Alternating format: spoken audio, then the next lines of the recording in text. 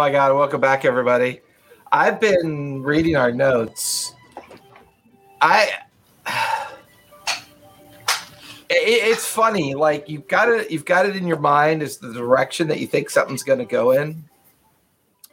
And this has not gone in the direction at all that I expected it to go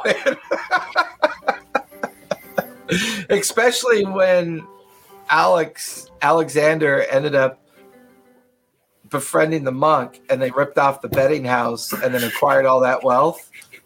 You guys essentially worked for Xanathar enough to hand him over Skullport, something he's been working towards for a very long time. But I don't really feel like you guys are necessarily the bad guys. You know what I mean? It's like you're the lovable good guys that are getting duped into handing everything over to the bad guys. Except for Tyr. Tyr might be a bad guy. the bard rocker, as they say. So where we last left off, the team had some successes. Not only did they survive the House of Pain, but they took down Flavia, the one in charge, the halfling in charge, although they thought it was a Goliath, but it turned out to be a halfling. Brought down the House of Pain, eroded the last of the power base within Skullport by doing this, and completed their mission and handed over the pseudo leadership of Skullport to Xanathar's organization, which strangely enough has brought some stability and a reasonable amount of diminished chaos. But we said goodbye to Rahi, who felt that she had done everything she needed to do, discovered the amulet that would allow her to begin to explore the regenerative effects of maybe recovering herself. And we met Shogo, seemingly the original doctor to Rahi. And this particular doctor has an extreme fascination with animating the, guess you can't animate an undead. The animating of those that are maybe dead and then come back to life, as well as a kind of explicit kind of study of what causes these things to happen, and fit quite nicely into this rather bizarre group. But the team had some time. They returned to Waterdeep, acquired new equipment, resolved past issues, got things organized and prepared, eventually meeting back down in Skullport and meeting at the tavern to discuss next steps. I believe there was a brief burial where we last left off. Somebody got buried. I just don't remember who it was.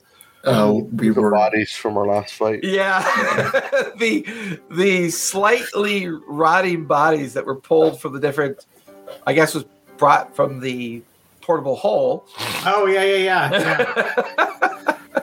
Shogo, kind of feeling that it was important to get that resolved, but currently we are on the outskirts of Skullport, near the beginnings of the warrens and pathways that will lead us back into the mysterious caverns, with the understanding that the entrance to the Arcane cavern is the next best hope of finding a way down into the below areas of the Undermountain.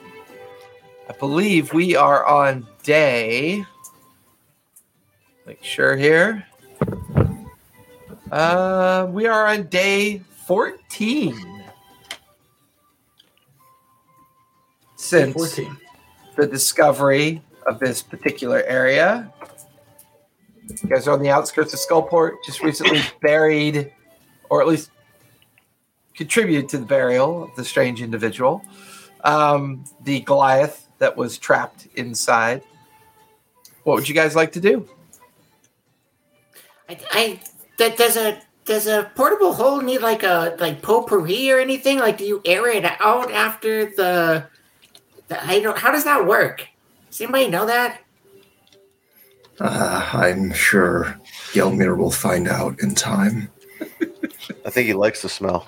Wait a minute. I love the smell. It's how I know it's mine. Okay. As long as it makes you happy. Oh, yeah. There are a lot. I mean, Alexander's immortality makes me happy. Tyr's propensity for, doing everything without really looking like he's doing anything at all. That makes me happy. Wintrude's constant nagging it just reminds me of my wife and her 7 boyfriends. It's all good. 7 boyfriends. True. So, well, I guess what I've come to the conclusion of is I really need to make a note that if you put corpses or bodies in there, we need to take them out in a timely fashion. Because this was disgusting. Let's not do this again. I mean, it's only gross if they rot. Maybe we just got to find a way to make them so they don't rot. Nothing good. All eyes to Shogo. Nothing good comes from leaving the dead about. But if you really deem it necessary, I could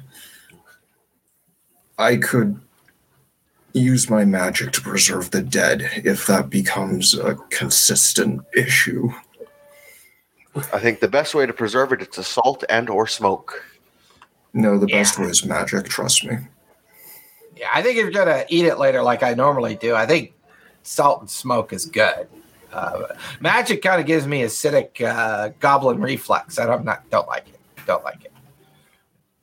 I'll take your word for it. Meanwhile, there's just hairless chimpanzee following him the whole time. Wait, what? When did it lose its hair? Don't know, but now it's hairless. That is terrifying. Have you ever seen that? Yep.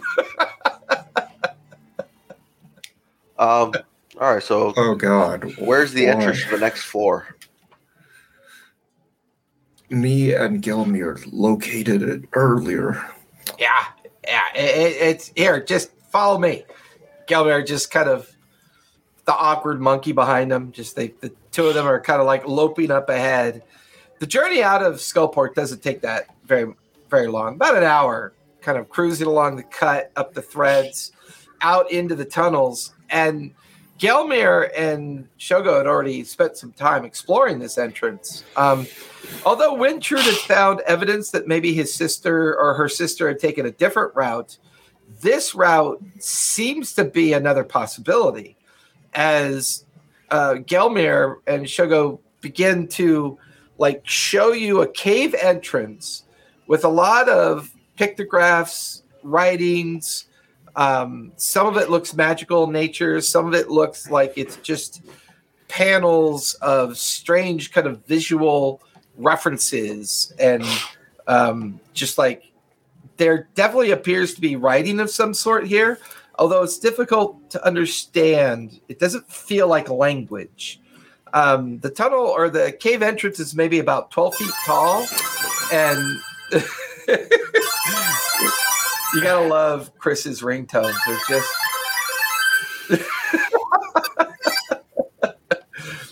the cave entrance maybe stands about 12 feet tall. It's about 6 feet wide. So each door panel is 3 feet wide. It looks like there was initial signs of excavation here, but the equipment looks abandoned. The rock piles look old. This feels like a place somebody might have discovered, tried to get into it, couldn't figure it out, and they simply abandoned this entrance. I believe the one thing that either Shogo or Gelmir picked up on was that there was a kind of arcane, there was kind of like a magic sensation. Like there was magic here. It was just hard to understand what it was focused to or what it was focused on.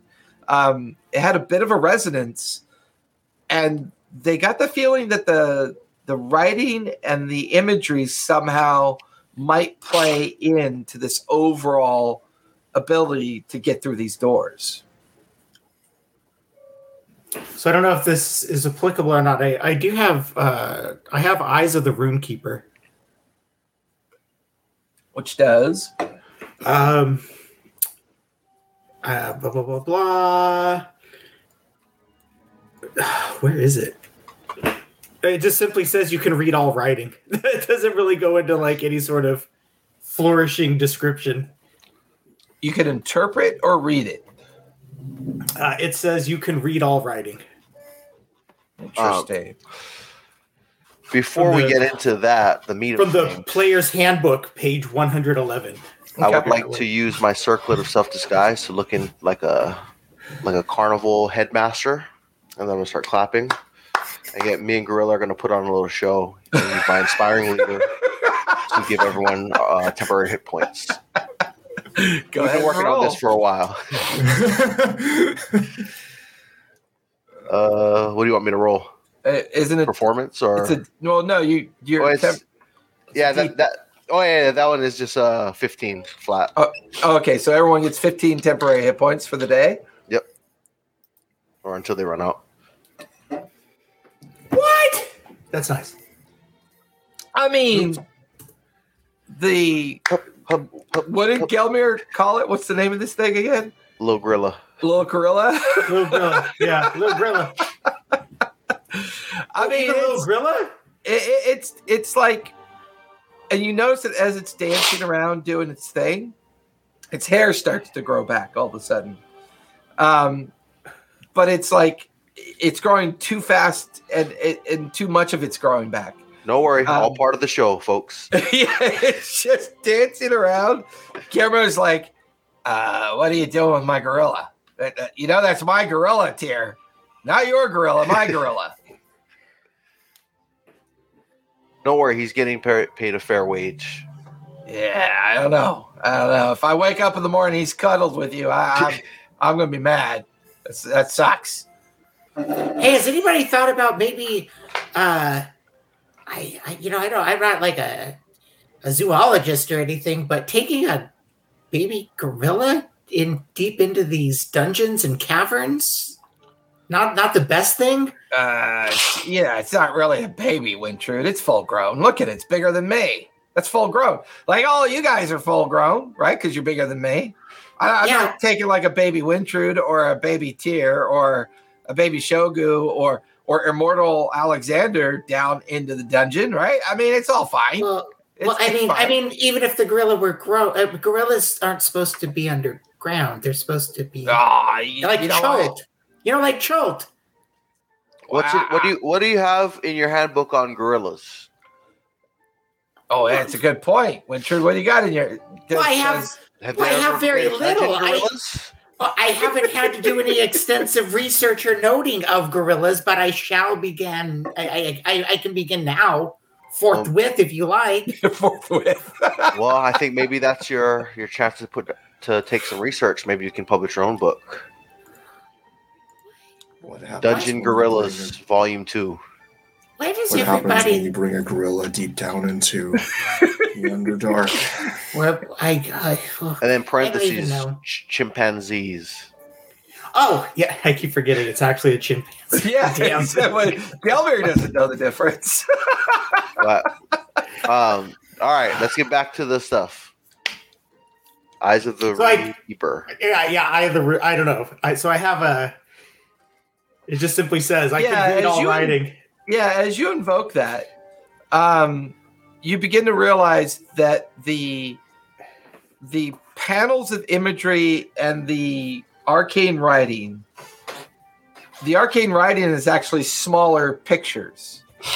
And this is when you begin to realize the entire presentation here is pictographical. Like it's just a series of representations, and that the smaller writing is actually smaller imagery, and they almost begin to tell a story.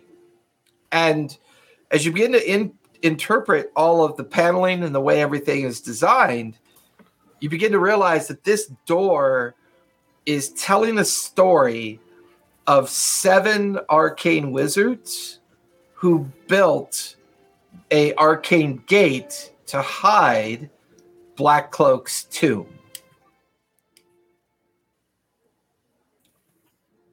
And it kind of confirms a lot of the notes and information you guys have already gathered. This feels like the entrance, but once again, there doesn't seem to be an obvious way in. It's like it's more that it's telling like the story of what the seven did. It doesn't say anything about here's what this needs to open the door.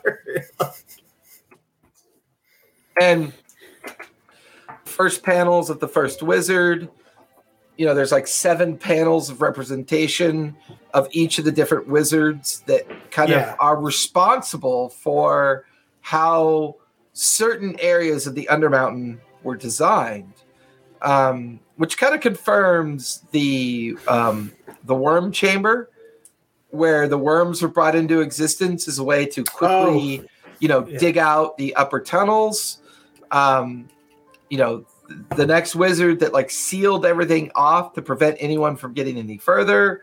The ones that you haven't discovered yet are also represented here. The ones, so Winx, Grangy, and Chenix are represented here. Winx seems to be a bit of like the panel that represents that wizard's image is one where they're doing a lot of tinkering, almost like they're working within a workshop. And it's kind of imaged out that way. Another one. What's the third again? There's Winx, there's Grangy, and Chenix. Is that Chenix or something? Cheynix. Cheynix. Grangy's panel seems to be representing almost like a religious effigy of him sealing something, like sealing doors, but it's like this starburst of energy, and he's standing in front of it with this kind of like grandiose kind of religious representation, like he's trying to seal something. And then there's Chenix, who is completely surrounded by humanoid figures that don't necessarily show signs of what those humanoids are. Yeah. Oh, so that might. Oh, I wonder if that goes back to like what we learned last time, or what the scholar at Candlekeep was saying about the Githyanki sort of thing. Possibly. Oh gosh. Oh dear. Githyanki. However you say it correctly, Githyanki. Yeah, Githyanki. I'm putting a question mark next to it. Okay, possible. In my notes. In my extensive notes. Is there a standard order that the 7 are addressed? Perhaps interacting with the panels in that order could open the door.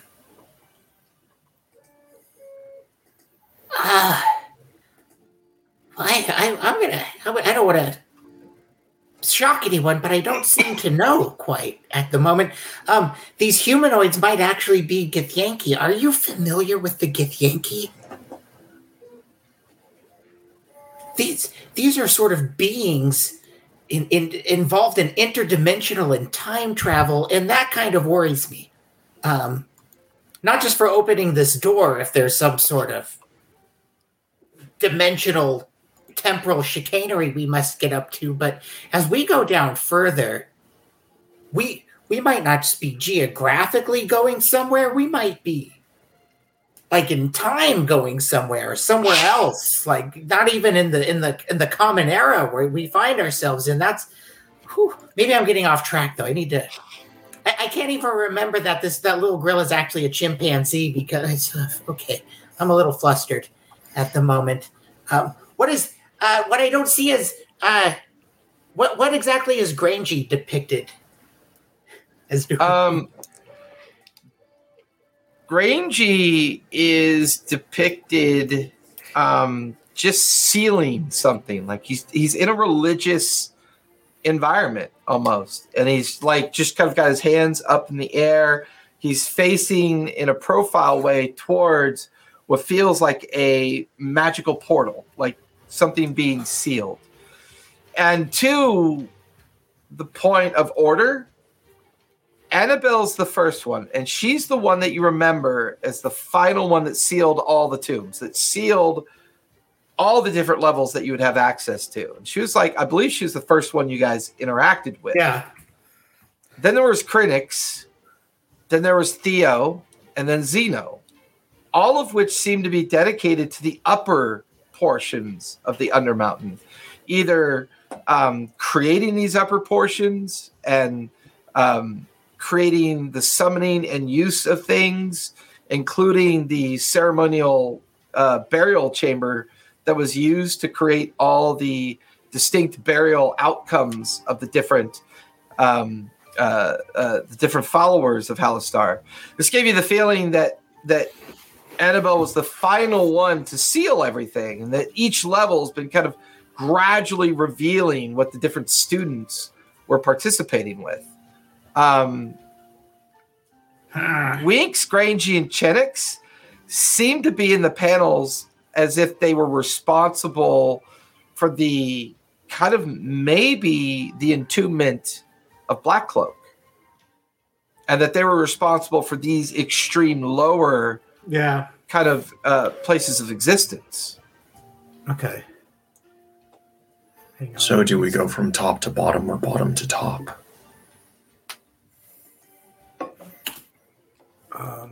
I'm fine trying either way. Sorry. I know puzzles on a Sunday is never easy. No, I'm also trying to. It's funny because I'm trying to type my notes at the same time.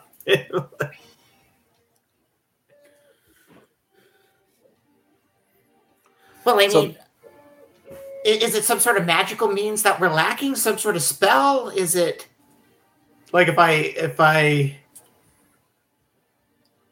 Can I mean, give me either an Arcana check or an Insight check to see if using that ability to read everything might have kind of revealed something to you. Oh, you mean like in coordination with what I gleaned from Elminster's journal that I got handed? Sure.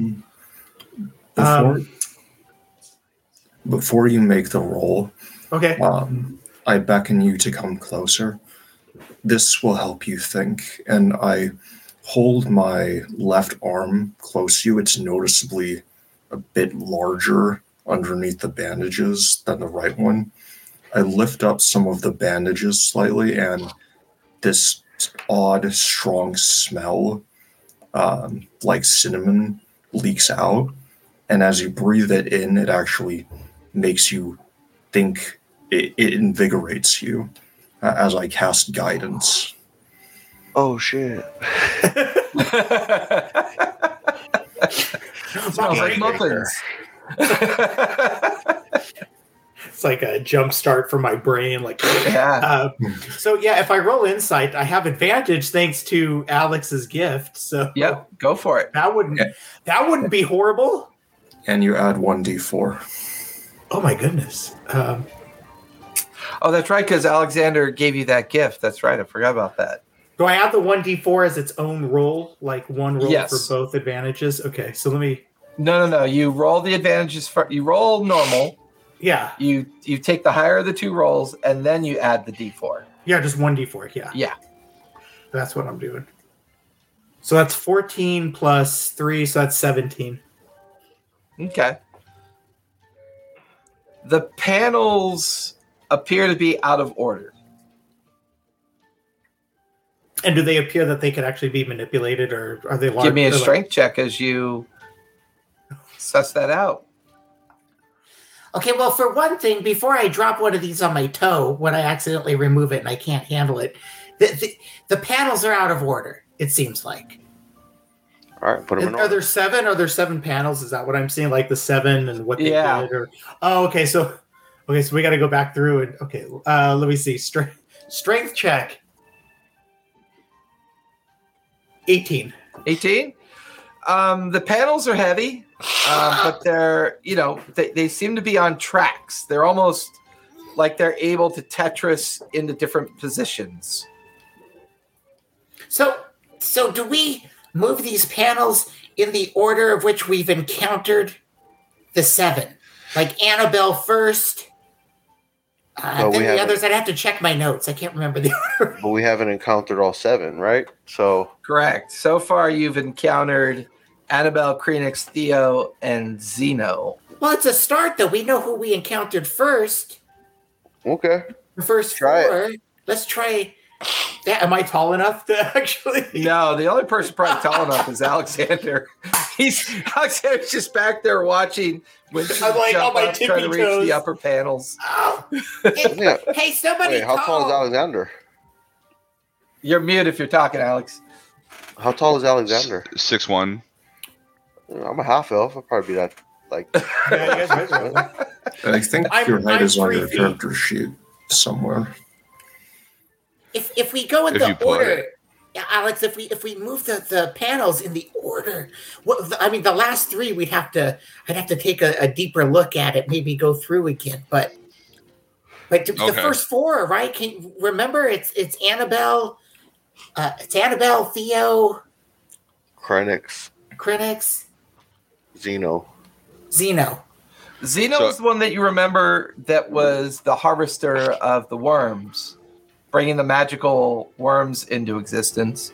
You know that Annabelle was the first of the burials that you ran into.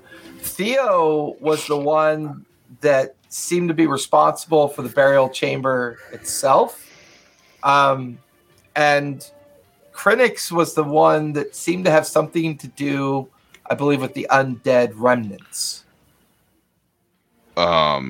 If I get hurt from moving these things, Winchard, I'm going to be very upset with you. Okay. But you're immortal, Alex. What are you worried about? You can't really get hurt. I just feel like every time you guys, I've heard the discussion of having me trigger the traps, and that's not what I'm here for. But you're immortal. Of course, that's what you're here for. Well, it was because of your height. The fire. Well, do you want me to hold you up? I tried to warn you about the fire ward. I can hold you up there if you want to. I just don't understand what stopped you in the past. Nothing seems to be a trap here. Would you like me to make a thorough check for traps? No, absolutely not. But I'm just wondering if I would like to set a trap. Tyr's like over there setting a little smoke bomb. Tyr wants to do some sleight of hand. I still have the little bear trap that I got. Yeah, So how many things are there to slide? There Like are 7. 7 panels. Okay, so I just go and I slide the first 4, like you said, and then I automatically just slide the rest of the 3 at a random. Okay. So I just slide all of them. So the Annabelle panel slides first. Give Okay. me a strength check. I'm going to back general, up just as a base. 10 feet.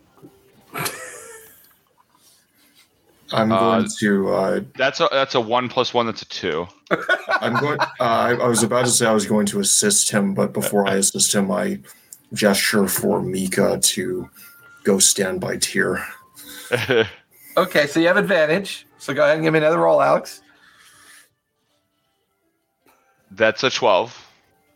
All right. I mean, it's not overly difficult, DC, to move these panels, but you notice that when you move them, they make kind of clicking noises, like they're interacting with something as they shift. You move the first panel in order. You then put the second panel, the third, and the fourth.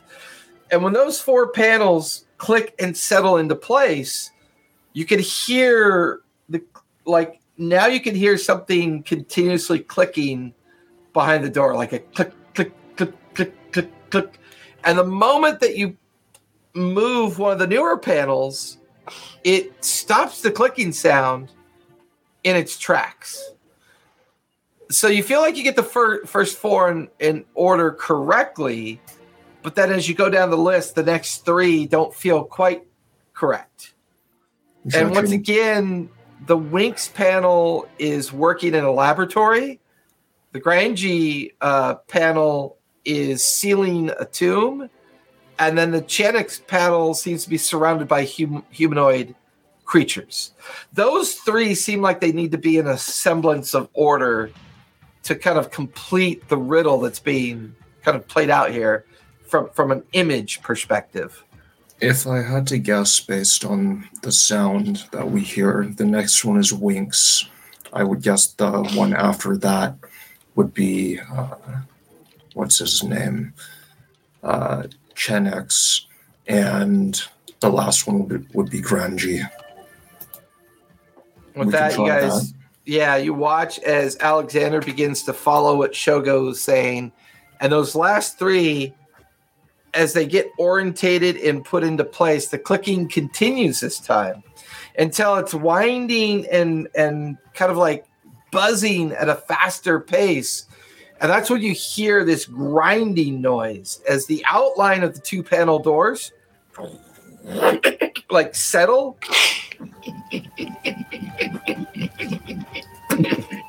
And both doors just scrape and barely manage to open. And on the interior now, you could see the beginning of a tunnel that goes in 10 feet, and then a series of stairs carved in the ground that go deep into the darkness below you.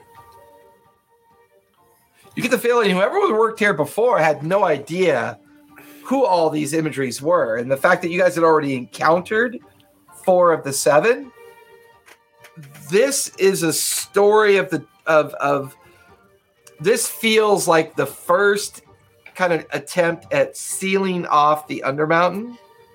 And then those students that remained alive then used their powers and influence to continue to make the Undermountain upwards and seal it off as almost like a burial rite of sorts to keep them in hiding.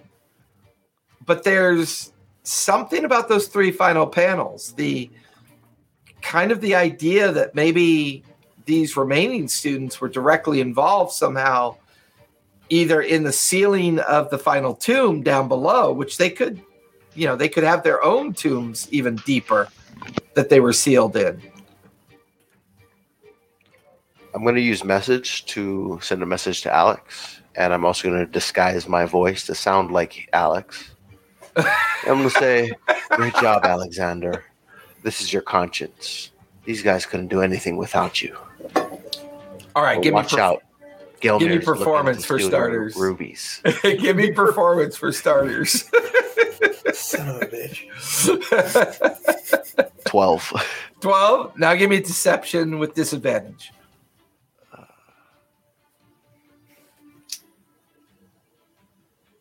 Ooh, it would have been a not 20. 21. 21? Actually, good recovery. At first, you kind of feel like your voice is being heard, and then you kind of remember that you're using a spell. Of course, I think Alexander's disappeared on us. I'm here. Oh, there he is. You begin. So, Alexander, in your mind, you're hearing your own voice, although it sounds a little strange, but it sounds like you, is telling you that without you, they couldn't do anything. That you're the reason why they're being successful. And then a slight laugh in your mind. The laugh wasn't part of the message. I don't tell him that this is occurring. I don't know why. You can also respond because of the message. You can respond to the message. No response.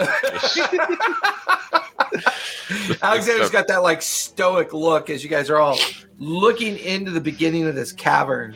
Only goes in 10 feet, and then it's just these sharp descending stairs that go deep into the darkness. Who wants to take point?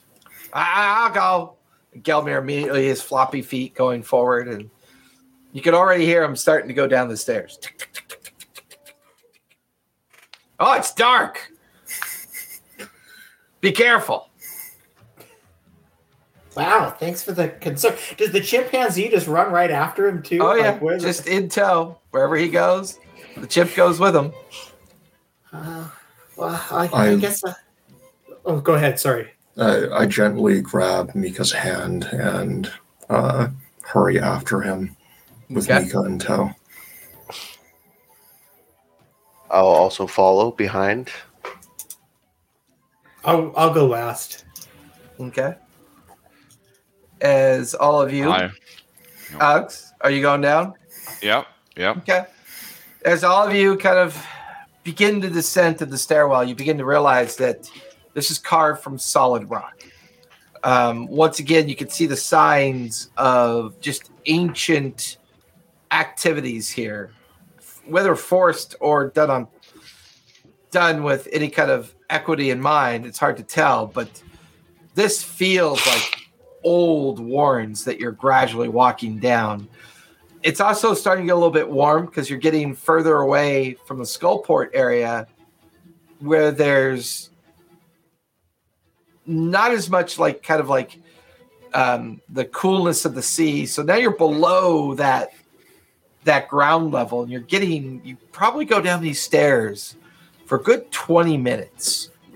And because they're carved solidly into rock, there's no real opportunity to notice if there's any traps, because there's nothing to interact with. There's no braziers. There's no levers. It's like you guys are looking at this perfectly smooth environment, these carved stones just constantly going down and down and down until you hear Gilmer's voice down below you. Yeah, I think I found something. And all of you eventually collect on a platform. It's a perfectly circular platform in a perfectly circular room. No other doors that you can immediately see. There are 4 pedestals in the circular room. One pedestal is in the shape of a flame. Another pedestal is the shape of a fountain of water. Another pedestal is in the shape of a cloudscape. And another pedestal is in the shape of a earthen mound. The chamber itself is perfectly around with lots of stones kind of stacked in place. But no door that you can tell at this point. So 4 pedestals. Yeah. I'm just gonna stand over here out of the way. I don't know. Yeah.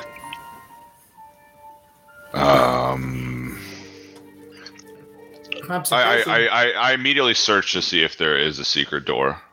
Give me an investigation check as you begin to search around the room. 18. 18.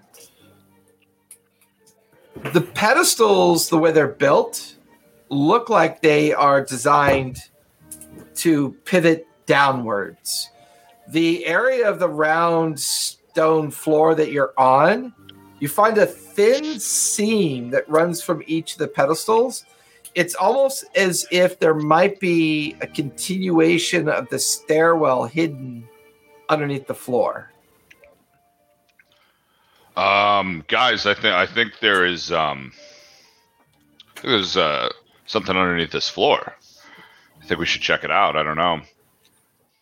I imagine we need to solve whatever needs to be done with the pedestals to continue. I apologize for throwing you under the line, but since you are a tiefling and resilient to fire damage, could you inspect the flame pedestal? If you get hurt, I promise to patch you up immediately.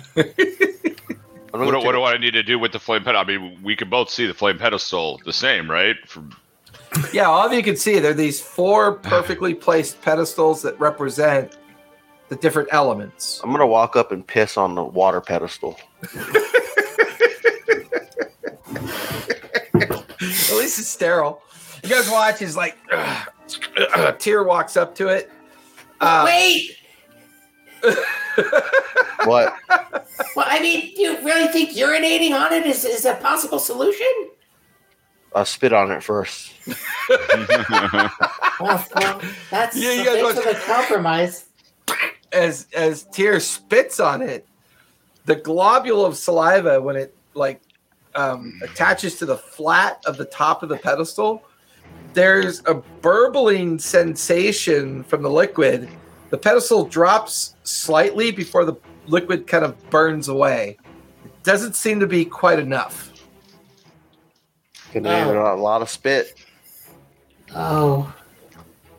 I just open up one of my water canteens, hold it over the pedestal, and just dump it on. I still have to take a piss. Then this will help lower the pedestal until you can actually hit it, unless you're capable of pissing 4 feet in the air. That's easy. You watch as Shogo is doing this, and it gets to a point where Tyr is like able to relieve himself. And between the water canteen and Tyr, the pedestal, it settles into the ground. There's this heavy sound underneath. And the floor doesn't reveal itself, but the other 3 pedestals are still there. So I turn towards the one with fire, and I snap to cast Sacred Flame on it and see if that does anything. Sacred Flame. You watch as the Sacred Flame lights and then fades, and nothing happens. You get the feeling that the radiant effect is... Because it's radiant. Yeah. It doesn't feel like a flame effect. Fire. Oh, well, okay. We got clouds. We got... dude, well, at least we don't have to pee on everything. That's a bonus. Whoa. What are the different pedestals again? Which one do we have? We did the water one. There's one flame. Clouds. Water, earth, fire, air. Hey, Gilmer, can I borrow your hole real quick? My portable hole. What are you going to do with it? For the pedestal. For the pedestal? Just let me see it real quick. Sure. He hands it over to you. I'm going to unroll the hole, and I'm just going to do it like I'm cleaning a rug on the air one. There's not really a lot of resistance to that, so it doesn't really create a breeze.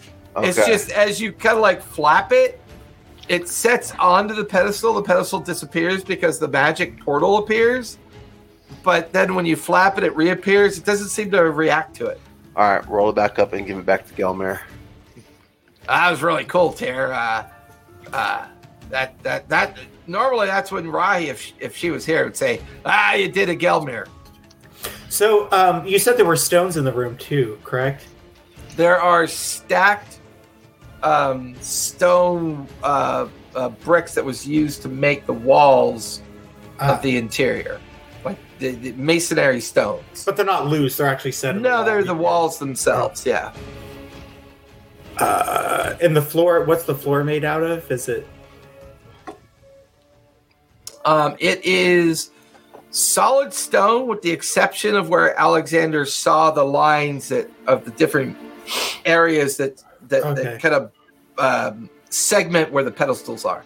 And now that the water pedestal is collapsed, there is a slight elevation in the segment of the floor that the pedestal is associated to that one.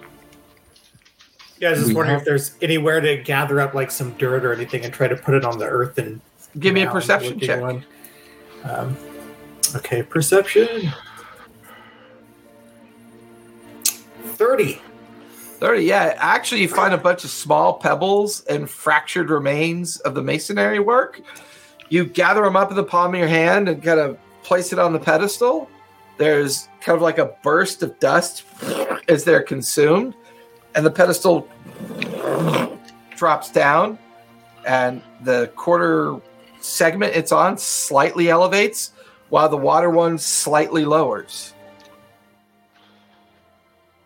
Oh, this is going to be a sort of balancing mechanism, right? They're going up and down in relation to each other? So at this point, are they all level except the rock one? Or is it like two? Is there 3 levels where it's the 2? Air and fire are leveled, are perfectly leveled because they haven't been interacted with yet. Water, both and rock. earth and water pedestals have lowered, but the earth segment that it was on is higher than the water segment. So it's like up slightly, and the water segment is down slightly. Almost like it's beginning to take the shape of stairways leading downward. Oh, gotcha. Oh, okay. I'm gonna just light a torch and drop it on the flame pedestal. That one lowers even. That pedestal lowers into the ground. That segment gets lower than the water segment. The water segment's lower than the earth segment. The only one that hasn't been interacted with yet is air. And it feels like if that one drops, it might reveal the stairs that are going to continue down. Oh, okay. I use thaumaturgy to scream very profane things at it. You stupid pedestal! I'm gonna say, hey, it is thunderous. Gelmir, can you turn to a ghost and stand on the pedestal? No, I like Alexander's idea. It just there's this boom of his voice, and it creates just enough of a compression of air that as it blasts across the pedestal, that final pedestal drops. All four segments begin to kind of lower, and there's just this continuous sound of like lowering stairs. As you guys are now staring down into another deep, dark chasm I immediately of run down the stairs. Trying to hold back, guys. Sorry. Well, Shogo, you just have to get used to it. Trust me, it's sort of a. Gelmir and Alex tend to bound ahead. They do tend to discover all the traps for us that way. I'm no stranger to raising children. Don't worry. If there's like a bottom of the stairs, as soon as I reach the bottom, I stop and I want to like check out the surroundings. So as you and Gelmir sprint down the stairs, they only go down about 30 feet. Okay. And as the rest of you follow down, you're in yet another chamber.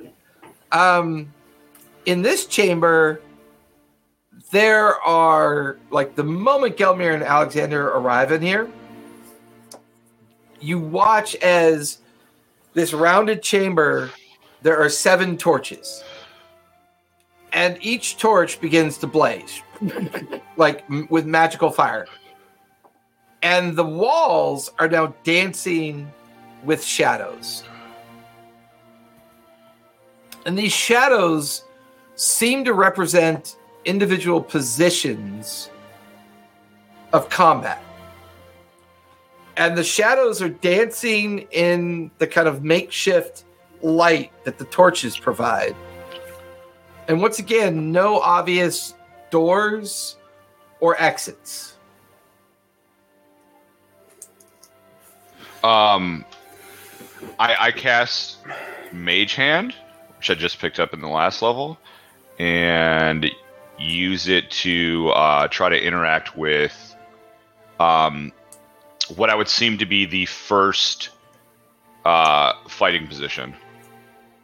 What I would determine to be like the earliest in fighting combat. Give me insight check as you begin to coordinate that. That is a 16. Now give me sleight of hand with advantage. Good thing I had advantage on that one. 20. 20, nice. You guys watch as Alex brings Mage Hand into existence. The Mage Hand floats over to the first shadow. And as it does, that's when you notice that the shadow is a humanoid figure moving in kind of like an attack formation. Like it's almost like it's got a shield and sword. It's just repeatedly attacking with a shield and sword. As you look at the way that shadow is doing that, you can see a copper pressure plate in the ground that the shadow is dancing on top of. And when Alexander points it out, each one of you now see an equal shaped pressure plate, 7 of them in the circular chamber. And each one seems to represent a particular fighting style that these shadows are representing as well. What are the fighting styles that we can see? So the first one seems to be sword and shield. Is the first one. The second one seems to be a pikeman. The third one, an archer. The fourth one, a footman. The fifth one appears to be a heavy crossbow. The sixth one appears to be a spearman. And then the seventh and final one seems to be a wizard. Does anybody have a shield?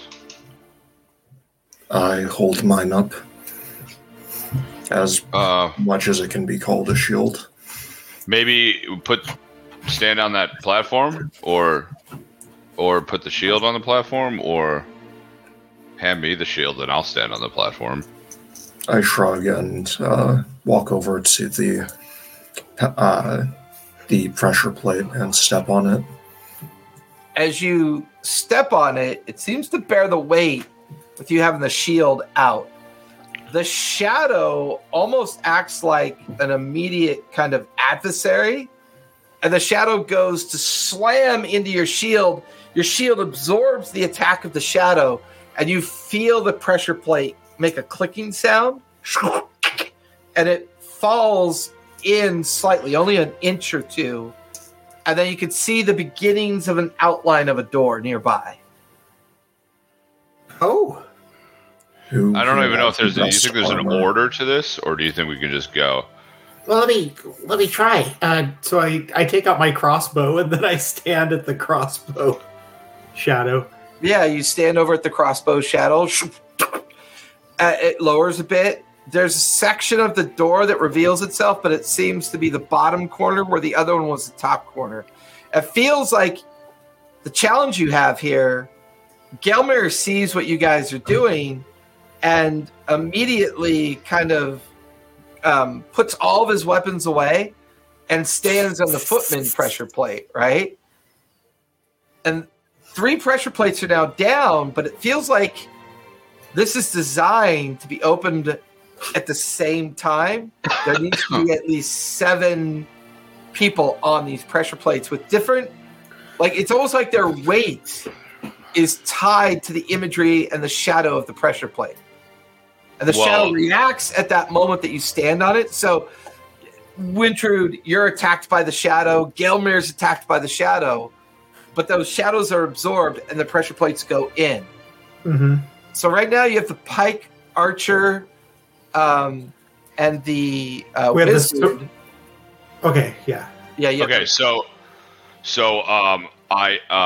okay. So we have Grillzilla.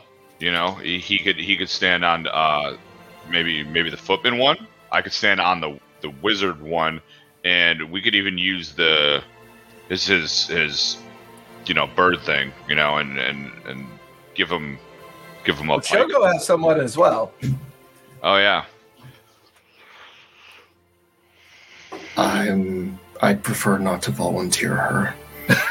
I stand on the wizarding one, and I kind of put my hands out as if I'm going to cast a spell, and kind of maybe formulate something in the hands. So I've got Alexander on the wizard pressure plate. I've got Wintrude on the crossbow pressure plate. I got Gelmir on the footman, and I've got Shogu on the sword and shield.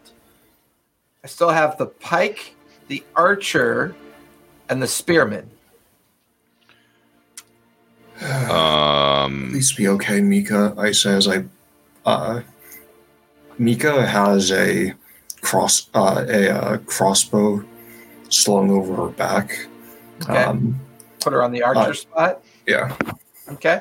She goes over, absorbs the shadow effect.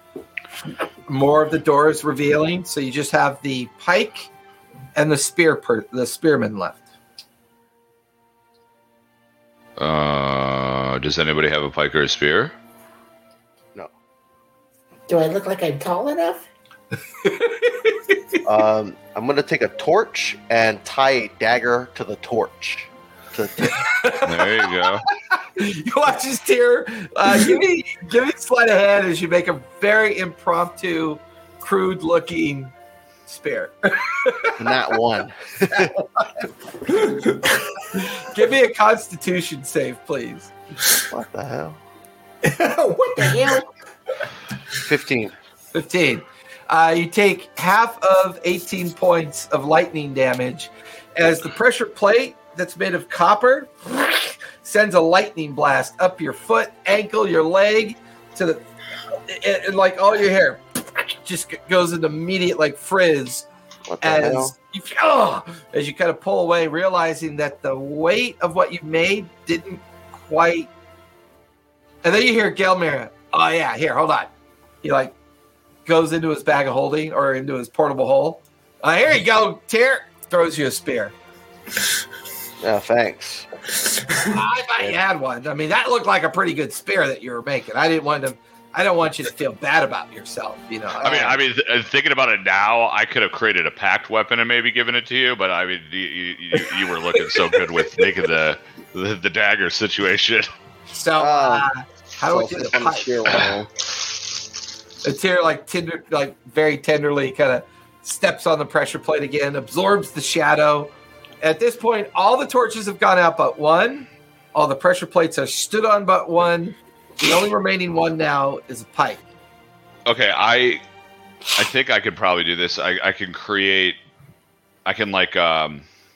of destroy my longsword pack weapon, create a new pack weapon of a pike, and I could hand it to the gorilla. Give me persuasion as you do that. I think that's great. Which is a chimp. Yeah. Oh, that's a 15. All right, now give me animal handling with advantage because it's pretty good persuasion. Come on! 15. Nice. Little gorilla comes over, grabs it from you, and Gelmer's like, "You just gave a dangerous weapon to little gorilla. All right, this is going to be..." And it starts swinging it around like it doesn't know what to do with it and drags it along. And all of you are kind of gesticulating towards the pressure plate to kind of coax it in that direction until eventually kind of like stands on it. And the last torch goes out. There's this prolonged clicking sound as the pressure plates all settle into spot, like into where the weight is. And you watch as the outline of that door finish. And the door drags out into the interior of the chamber. And you watch as there's like steady kind of puffs of magic light revealing the tunnel that begins to go straight into the doorway. It looks like a long tunnel. I immediately make the pike disappear, and I regenerate my longsword, and I'm just like, Little gorilla goes running over to Gelmir. I didn't understand the pack weapon as much until I read the new Unearthed Arcana, and it was explaining how like I might not like the Unearthed Arcana, but like it actually gave more details about the pack weapon, and it was like talking about how you can like generate it and you can like use it as a throwing weapon, and you could it was like really cool stuff. And I was like, oh, that's really interesting. So yeah, I like it. All right. So with that, the door has swung open. Gelmir begins to step in the direction of the hallway that's now revealing into this chamber. So you guys have made it through that arcane doorway, came down a series of steps into the Four Elements chamber. You then ended up into this shadow chamber that revealed a doorway into a very long hallway that you guys follow for maybe about 5 or 10 minutes.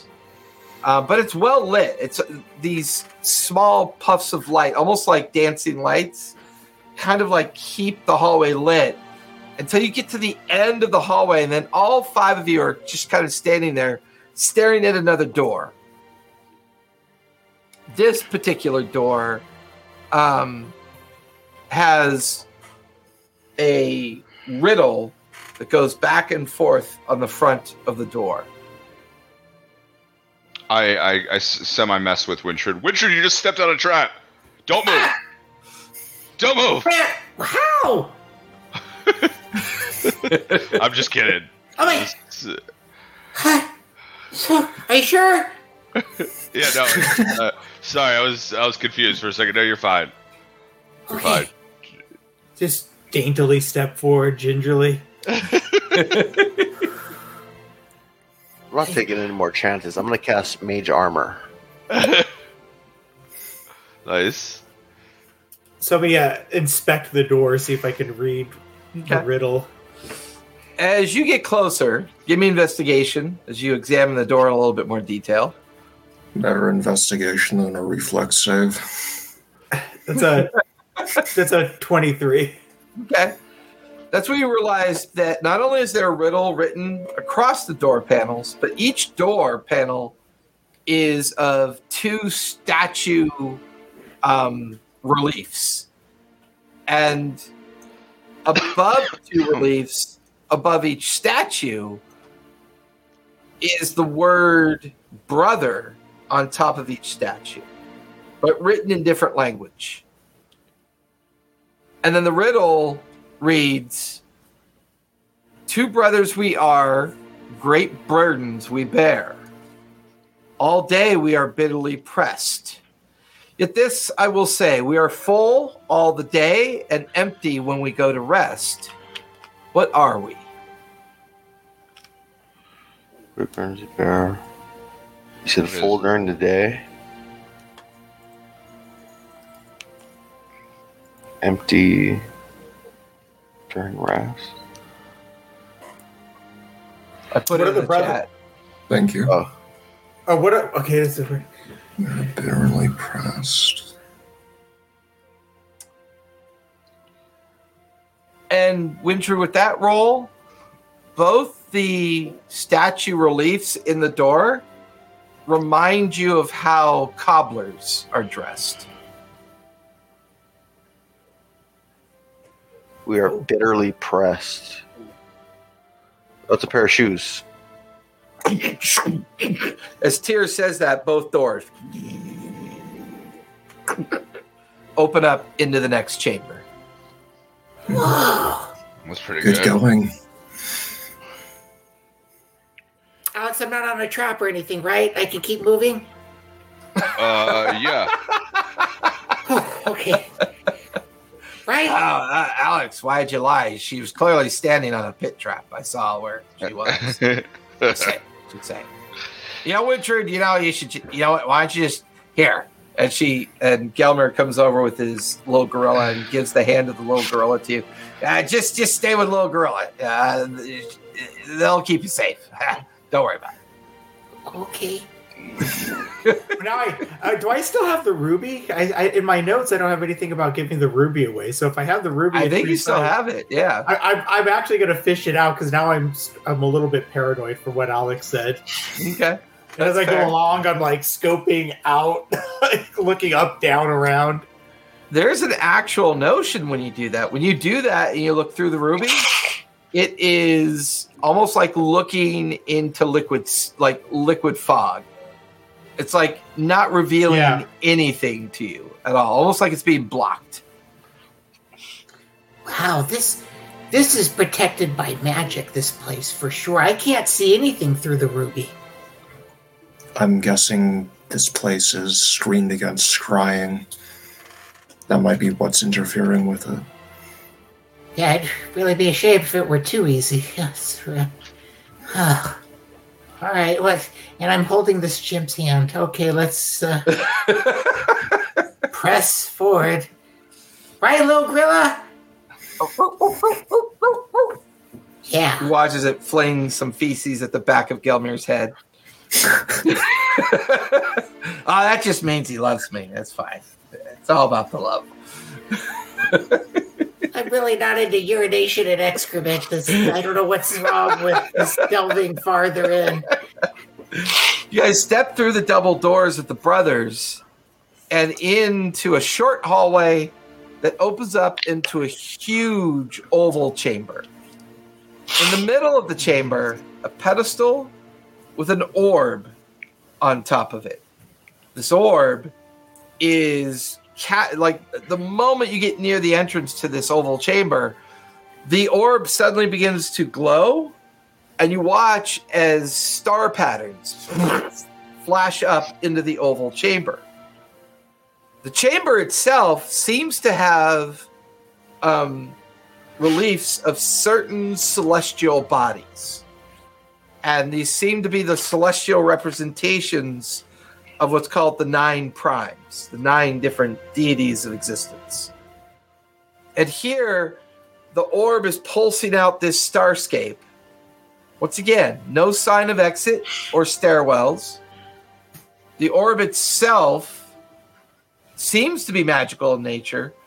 And as you look, it's a kaleidoscope of starscapes that are kind of pulsing within the chamber. Everybody give me perception check as you begin to examine this chamber. Nat 20, 22. Nice. Filthy 20. Filthy 20. I rolled a big 13 because I rolled a fucking 2. Shogo? Rolled a 5 for 13. Okay. It's because I'm too horrified by the poop that was just flown. Between Tyr and Alexander, the two of you realize that these starscapes are celestial bodies. They're representing the 9 prime deities. But they're not quite lining up with the carved relief in the oval chamber itself. It feels like somehow you're supposed to manipulate the orb to get these stars to align, but you're not entirely sure how it's done. I use Mage Hand to see if I can rotate the orb to line up the celestial body. Yeah, give me a sleight of hand as you try to do that. 10. 10? The mage hand drifts over, and as it grabs onto the orb and begin to rotate it, you watch as it just disapparates out of existence, just after it touches the orb. Does the orb look like it could, like, refract light at all? Ooh. Give me investigation or survival, your choice. Survival. Ooh, 12. 12? It's definitely reflecting its own light that's from within the orb, but there is something strange about the light that it's reflecting outbound. And that's also because you choose not to touch the orb, but look at it to try to get a sense of itself. It seems to be bound to the pedestal it's on. It doesn't look like it's designed to move. This feels like there's something that's supposed to interact with the light to possibly then make it kind of coordinate with the images in the oval chamber. Can I try to move the pedestal? Give me a strength check. See, like, if it, strength check. How about that? Wait, what did I just roll? I rolled a 5. A 5. You lean into the pedestal, trying to see if it shifts and pivots. These rolls. Yeah, it's at that point when you do that, you feel this cold energy arc off the orb and slam into you. Ow. Give me a con save. Ow! Con save.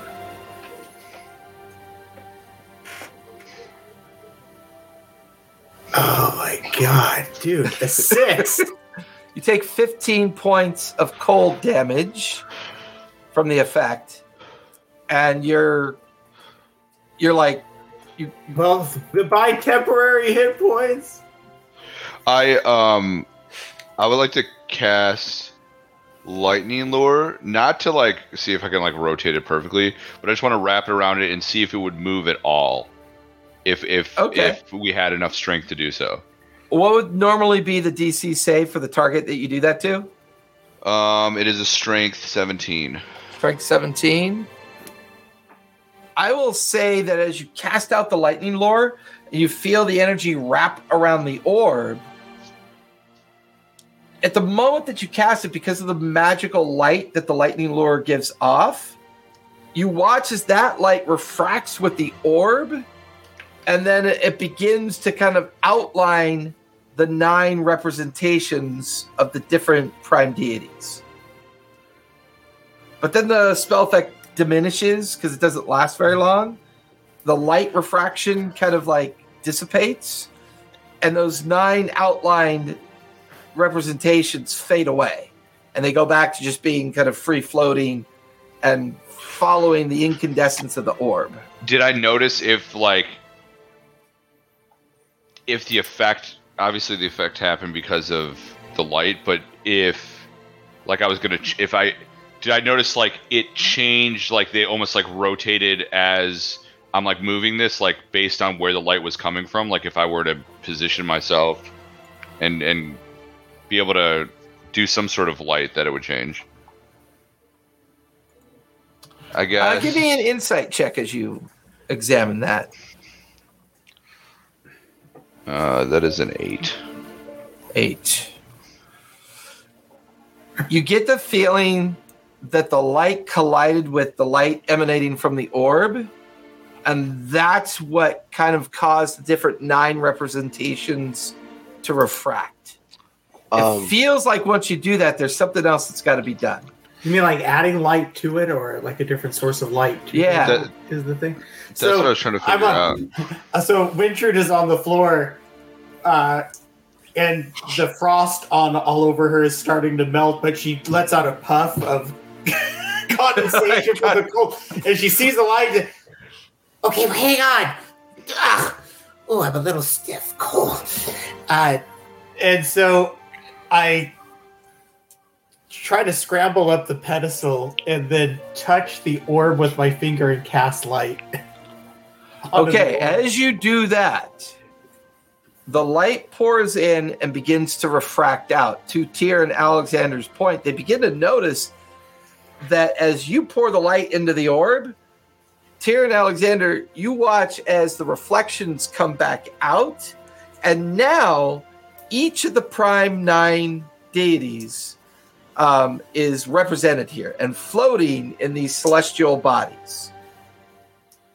Now, you're looking at starscapes that outline the different deities, but the oval chamber has an imagery effect that seems to possibly correspond with each of these celestial star patterns at this point.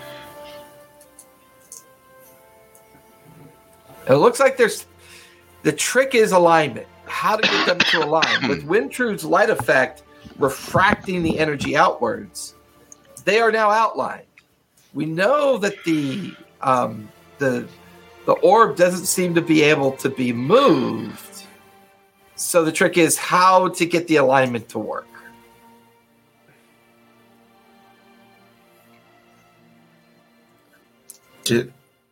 Wintrude, when you attempted to move the pedestal, did it have any give at all whatsoever? Or maybe that was someone Didn't else. feel like it. It felt like it was like built into the stone. Like it wasn't designed to relief into the floor. Like it's almost as if... Actually, give me a survival check, Wintrude, after encountering the pedestal. And you're trying to describe this. What wisdom have I gained? A 10. It's almost as if this room used to be solid stone and has been carved into its shape, leaving the pedestal behind. So the idea maybe the room moves, obviously not the light, or like there might be a mechanism that moves the room around to better... Possible. I walk over to the walls and inspect the reliefs on them. Okay. Give me investigation as you do that. I wanna investigate I would like to take a closer look at the pedal to see if there's actually mechanisms back, like a lever or buttons or anything, instead of just brutally pushing this time. Yeah, give me investigation as you do that. I help him with that investigation. Okay. Terry, anything you want to do while this is going on? I was just thinking, but I don't know. I'm not sure if it would work. Can I create an illusion of a mirror or something? Maybe an illusion to cover the orb with like slits to try and affect the way that the light is being. I give Tyr. I have like a little hand mirror that I give to Tyr. Okay. Right, well, I'll take the mirror. So while you're helping Wintrude and Shogo, you're also investigating the wall. Tyr, Alexander hands you that mirror. I'm gonna stand near the orb, and I'm gonna kind of like move around it to see if, like, messing with the way that the light reflects. Yeah, give me a sleight of hand check as you do that. Oh Lord! Don't be afraid. Don't be scared. 26. 26. Oh Lord, would you have a +6? You gotta roll a 20. Oh Lord, I roll bad on this one. It's only a Wintrude, +6. what'd you get with your investigation? 27. Okay. I almost said right. Shogo? 15. 15. So while you're over investigating the pedestal area, and Shogo, you begin to examine the nearby wall of the oval-shaped room, all of you notice a bright light flare out all of a sudden from the orb. And you look over to where Tyr has kind of like angled the mirror so that one of the celestial refractions hits the mirror, and you're now watching as he's able to guide the first celestial body into the imagery. It flares and it kind of lights up into existence. And you look up above the orb, and above the orb there's a hanging chain that's slightly lowering and stops.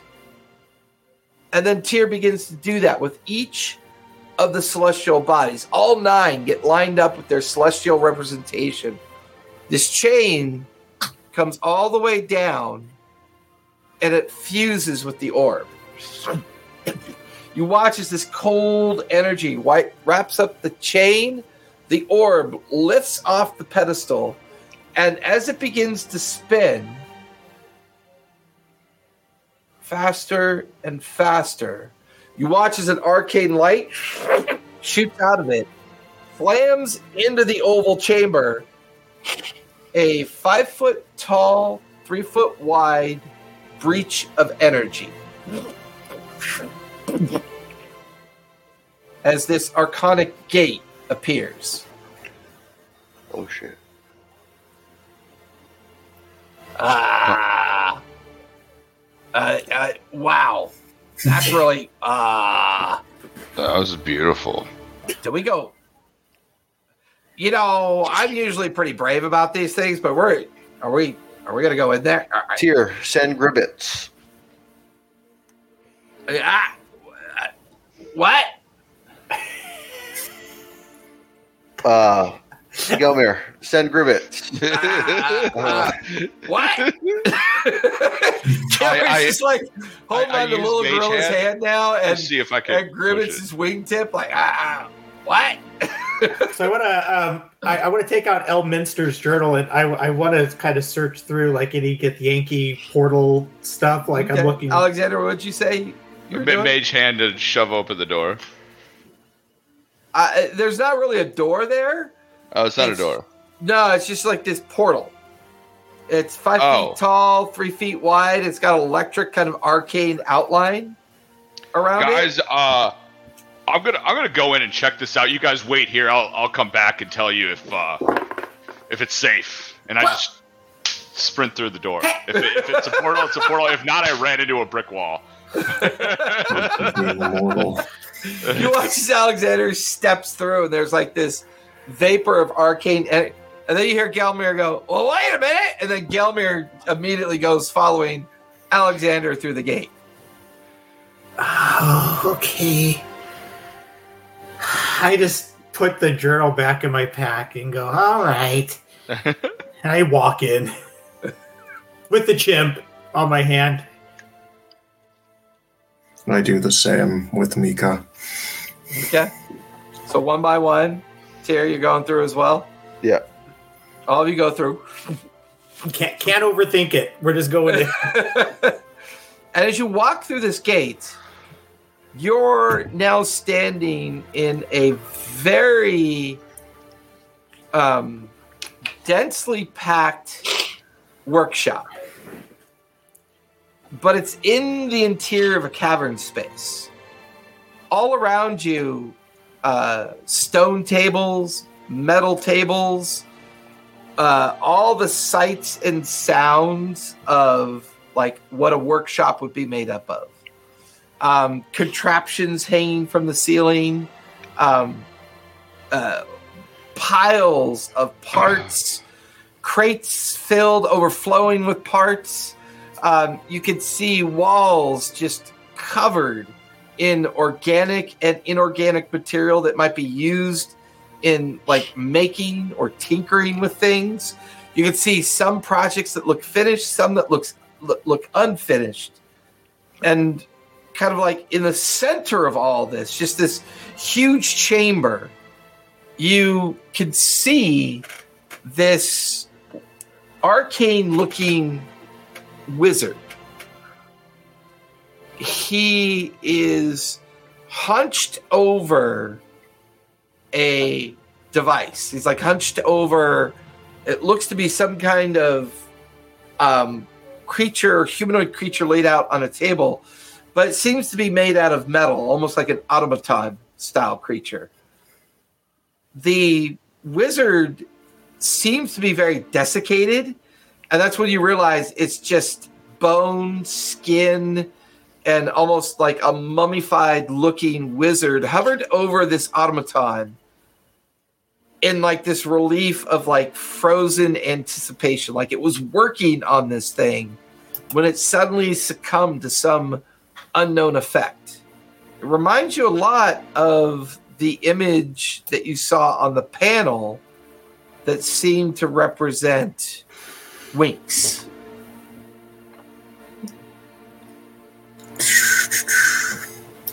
I can make it so that we can converse with Winks, assuming this is Winks. But we can only ask it 5 questions max, and sometimes the dead can be, for one thing, they don't need to be honest. They often are rather confused by their situation, and sometimes they can be spiteful. So don't say anything that can be construed as a question, or they might decide to answer it just to fuck with you.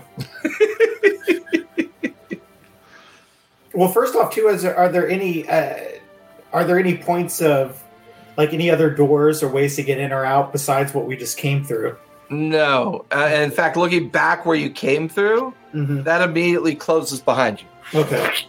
As it dissipates. I really hope there's food down here. All right, I've got some questions. So let's go ahead and take our 5-minute break as Shogo is beginning to cast the spell. And then when we come back, we'll see what Winks has to say. This is going to be great. I love the spell. Okay, first off, though, just a rule. Gilmere can't ask a question. It's all going to be about gems. I don't want any questions about gems. Fair. All right, I'll be back. Plan the questions. Yeah. Yeah. Come back with the questions.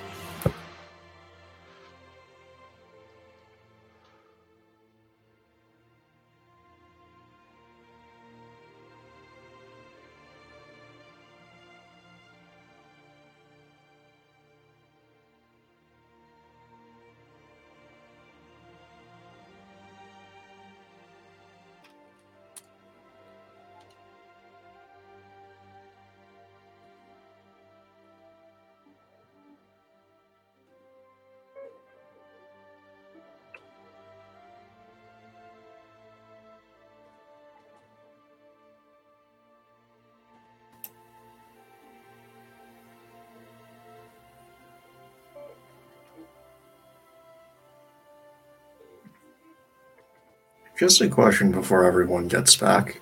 What up?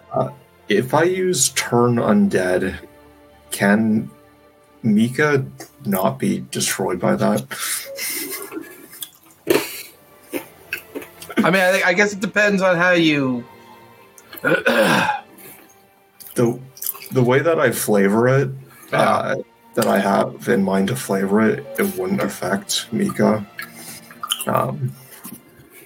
Basically, the flavor I have in mind for my version of Turn Undead would be basically a flood of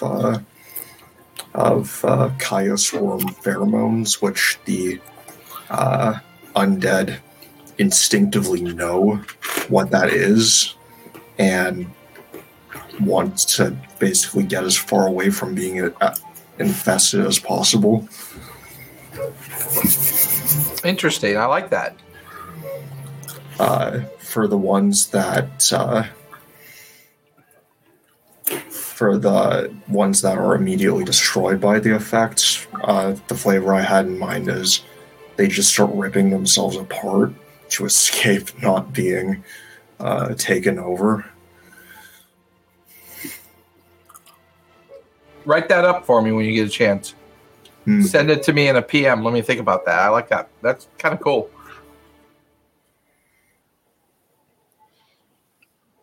Sure, I'll do that now while we're waiting. So, you seem to have discovered Winx's laboratory. While the entire place is filled with signs of a master tinkerer or even potentially a master artificer of sorts. In the very center of the chamber, the desiccated remains, mid-ceremony, of Winx himself attempting to do some kind of spell or activity on this very large autonomous figure lying on a steel table. Before we do anything, I have an idea. I have a thought about what this guy was trying to do based off of our previous exploits. I think maybe he may have been trying to transfer himself into the automaton. Oh.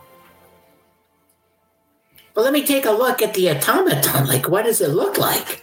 Because I know these things because I'm a famed Gundam pilot. Well, yeah, there was that interaction you guys did when you retrieved the documents to help the Moon Clan deal with their situation. Winter, give me investigation as you begin to examine a little bit more detail this autonomous creature lying on the ground. 18. 18.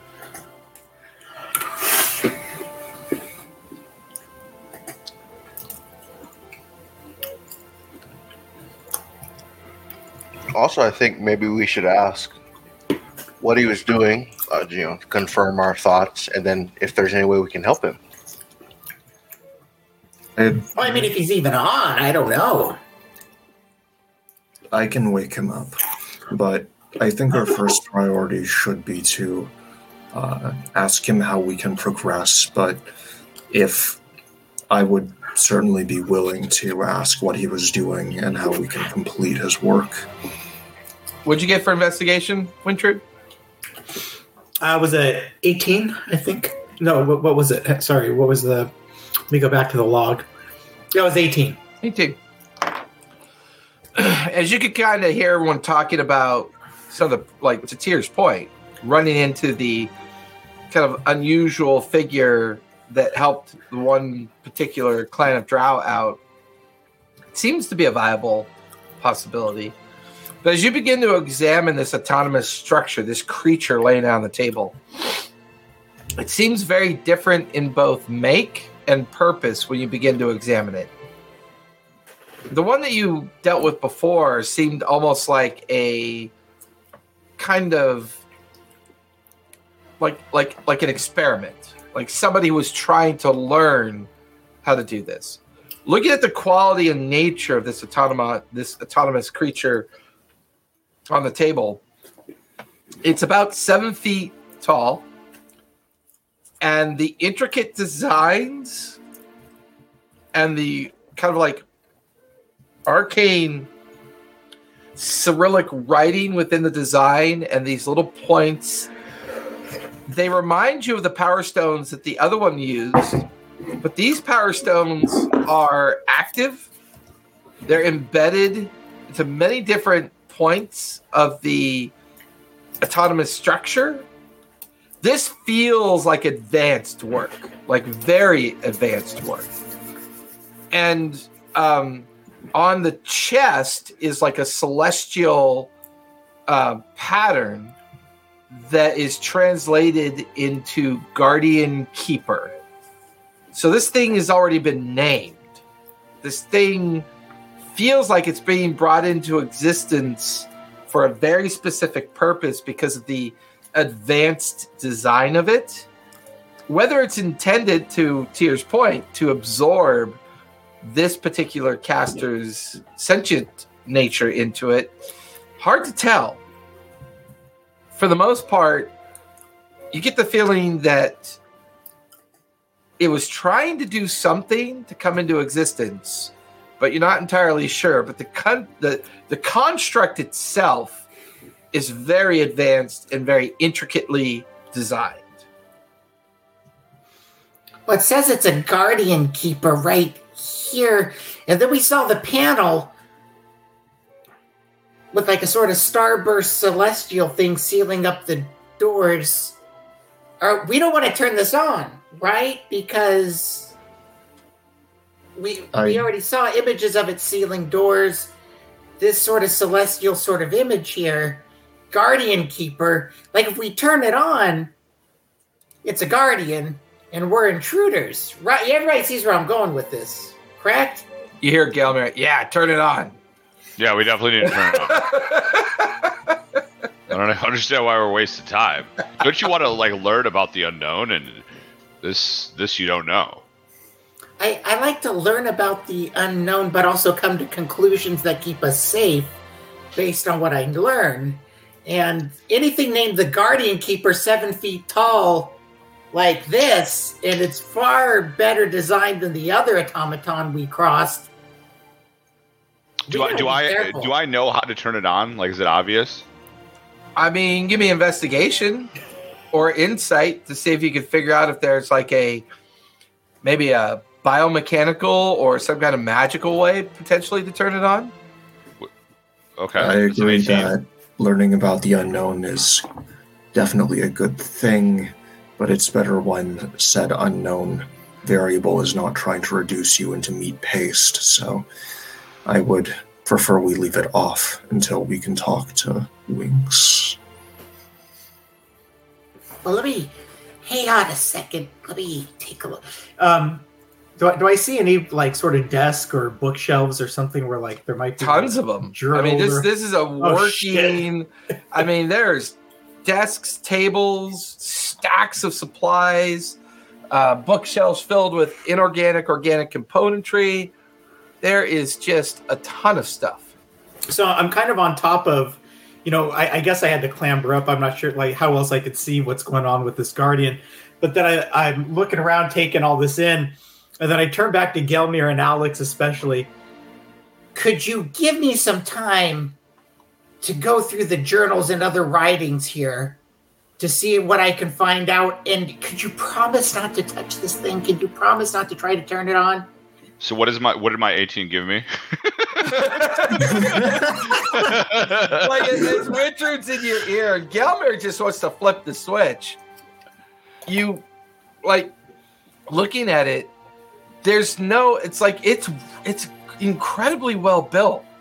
Unlike the one that you guys ran into before, there's no place to put anything in. Like there's no obvious entrance point into this one.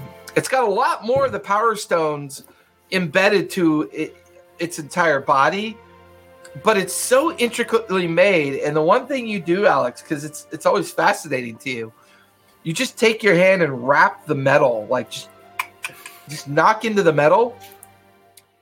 And as you kind of gently try to figure out what kind of metal this is, your hand kind of doesn't even like make a resonant sound. Like, you know it's fabricated from something, but when you tap on it, it doesn't make a noise. And it feels like a metal surface, but it doesn't respond like any metal before that you've ever been familiar with. And there's no on switch. There's no obvious way to turn it on. But there's no sense that there's any way to get inside of it or to be able to pull it open. This feels like it got almost like built into this condition without any need of assembly. It's very strange. And okay. And if I look around the area too, does it look like anything's like connected to this? So what is it? It's like, is it laying on its back? It's just laying on its back on a metal table with no obvious kind of conduit or any kind of chain or copper connectors. It's just do I feel any magic coming from the table itself? Do you have detect magic? Do I have? I mean, the whole thing's magical in the auditory and visual experience. If you want to go with that, takes moment to regret spell. If I like push at it and see if it's like pushable, like the table, if it can be. No, the actual. Give me a strength check as you do that. 16. 16. As you begin to try to shift the autonomous creature, while the legs shift a little bit and the arms shift a little bit, the center of its form, like its torso, doesn't shift at all, almost like it's being held in place. So Windshard, it's being held in place. It seems like by the torso, and I don't see it being connected to anything, and I don't see a way to turn it on. So be my guest. So you're giving me permission because you can't do the dangerous thing I asked you not. No, I was. That's not. No. Yeah, all right, thanks. Let me go look. I was just trying to help you. I'm just asking for some patience because there's a lot in here. I don't know how long this could take. I was just trying to speed up that patience. There's nothing wrong. Okay. Well, all right, give me a little speed. Time. I can productively help pass the time. I start taking out my kit, basically a sort of glass cauldron-like container, and I dump a packet of basically nutrient slurry into it and mix it up. I position Winx's head so that it's lying back submerged in the slurry, and as this is happening, for a brief second, something kind of turquoise green slithers out from underneath my bandages and up Winx's nose. There's a slight pause, and Winx begins to twitch, and I lift his head out of the goo. So take you. Are you casting Speak with Dead as a ceremony then? I don't think it can be done as a ceremony, but that's Right. just the way that I'm flavoring it. Gotcha. So I'll mark that spell off. But So with that, Shogu has concluded casting the effect of Speak with Dead. As Wintrude, you drift off to start looking through the available piles of miscellaneous kind of like notes and journals and schematics and spare parts. Give me investigation for that, Wintrude.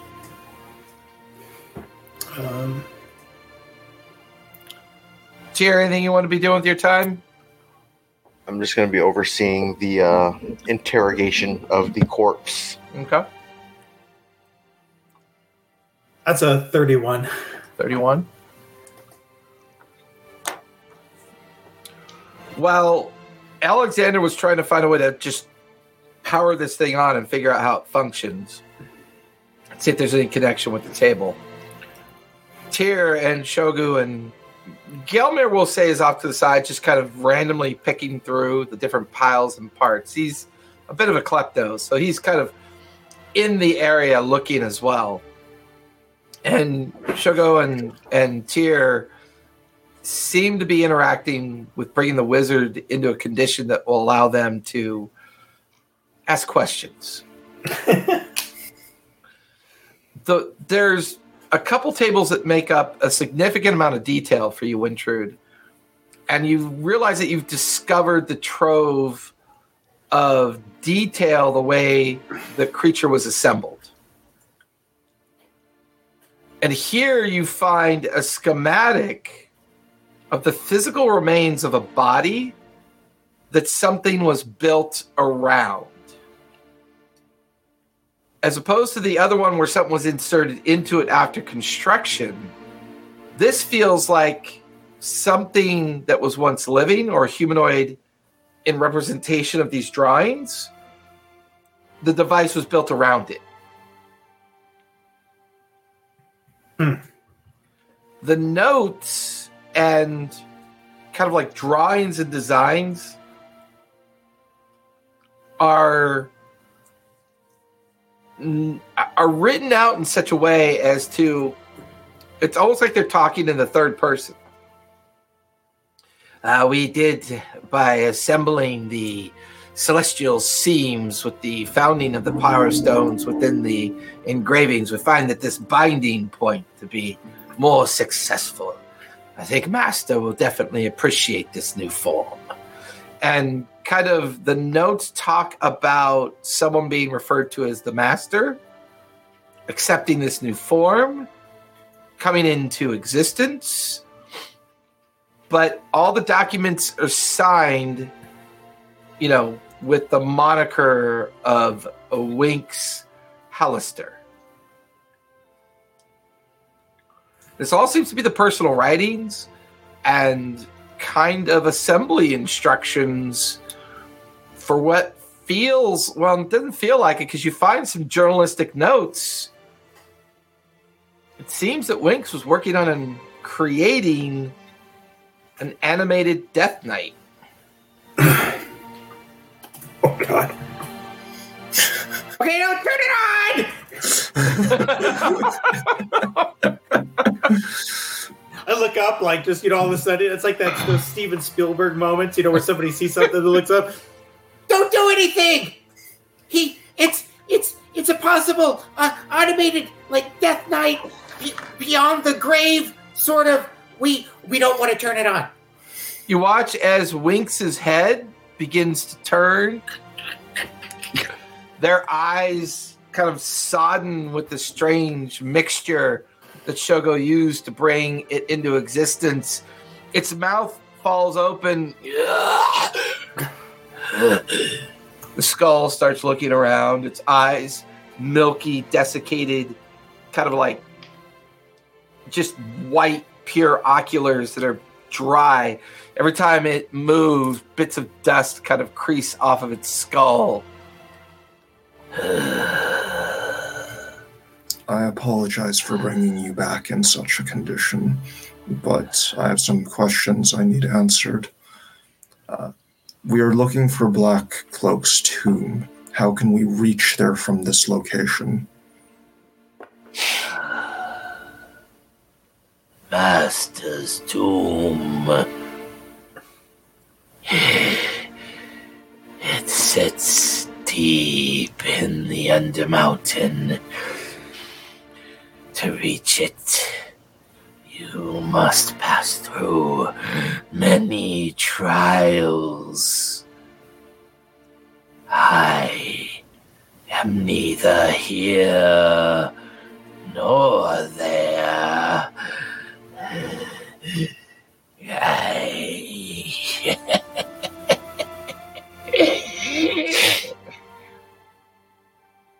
How can we escape this room when necessary? That sounds like two questions. Which one would you like me to answer? You are obligated to answer 5. To escape this room presumes you are trapped. Leaving this room is always necessary.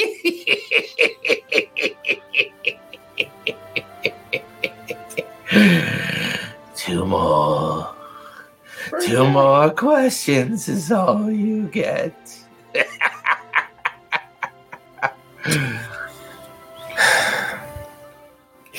What were you trying to do here? The perfect protector. The perfect creature designed to lead one from walking astray. Here, in between the places of existence, I have created the perfect guardian, the perfect sentinel.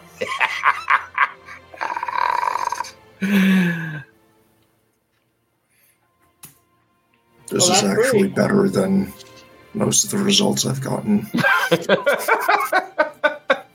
Yes, I agree. That wasn't a question.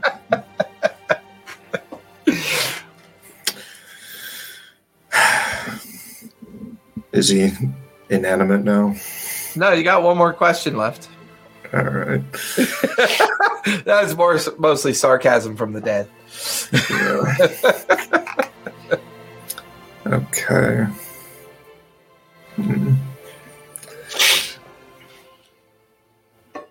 I have you having only asked 3 questions and gotten 3 answers.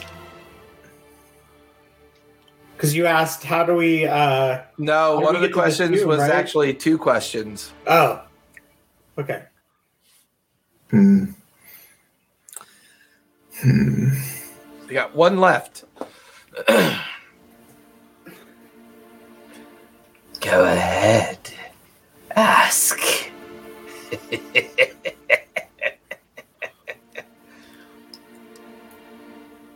I would be willing to assist in your final task if it was beneficial to us. How can we bring your guardian online under our control? That's online or control. That's 2 questions. Online under my control. That is a specific condition of what I am trying. And like the creature just, the dead, desiccated form just goes. You already have. And you watch as the desiccated, mummified form just turns to dust. But instead of collapsing to the ground, the dust begins to swirl as there is pulsing light emanating from the sentinel automaton on the table. You watch as the dust settles across it, and you watch his fingers begin to twitch. Arms begin to kind of twitch. You watch as the glowing power stones kind of leap into arcane light. The engravings that make up the outline of the figure begin to brighten with the reaction of the desiccated dust of the remains of the creature kind of like absorbing into the sentinel. As the thing is beginning to whir and show signs of becoming animated. Does this thing have organic components that I can see? Give me a medicine check as you begin to examine that. Wintrude, Tyr, Shogu, and Alex, and to a certain degree, Gelmir are all surrounding this thing as it seems to be powering up at a very slow pace. Nat 20 for 32. There are 0 organic elements that you can make out. None whatsoever. I'm going to cast... From that up. Go ahead, Tyr. I want to cast Dispel Magic on the automaton. At what level? I'll cast it at the 4th level. Give me a D20. Alright. I guess which spell? I guess wait. What does casting at a different level do? It helps your attempt to dispel it. So I believe it's a DC 10 plus the level you cast at plus your roll, or plus the level this spell was cast at. So I believe so it's just the DC equals 10 plus spells level. Correct. Of what you're trying to dispel. Yeah. So I don't think I have to roll, right? Well, you have to roll because you're trying to dispel the effect. Okay. And the effect that you're attempting to dispel is cast at a very high level. Do I get to use... What is that? I thought there was a bard thing. Is it just jack of all trades? You can add a half your proficiency bonus or no to any ability check. No, that's not it. Maybe not. Never mind. I thought there was something that made it would help that. But all right, so I'll roll this. 16. 16. You attempt to dispel the effect that you see kind of unfolding around you. You watch as your spell energy is immediately absorbed into the creature construct. And you watch as more of it is now becoming more animated after you do that. From my medicine check, can I determine whether or not it can be poisoned and how effective necrotic damage will be against it? With that medicine check, you get the feeling that it is immune to all those effects. Gotcha. Let's see. So, Intrude, as you're poring over these schematics and details, basically the remains of the armor and exterior of a Death Knight was being tinkered with. You get the feeling from your written material that you found that Winks was attempting to create an animated host set of armor to be infused into a test subject.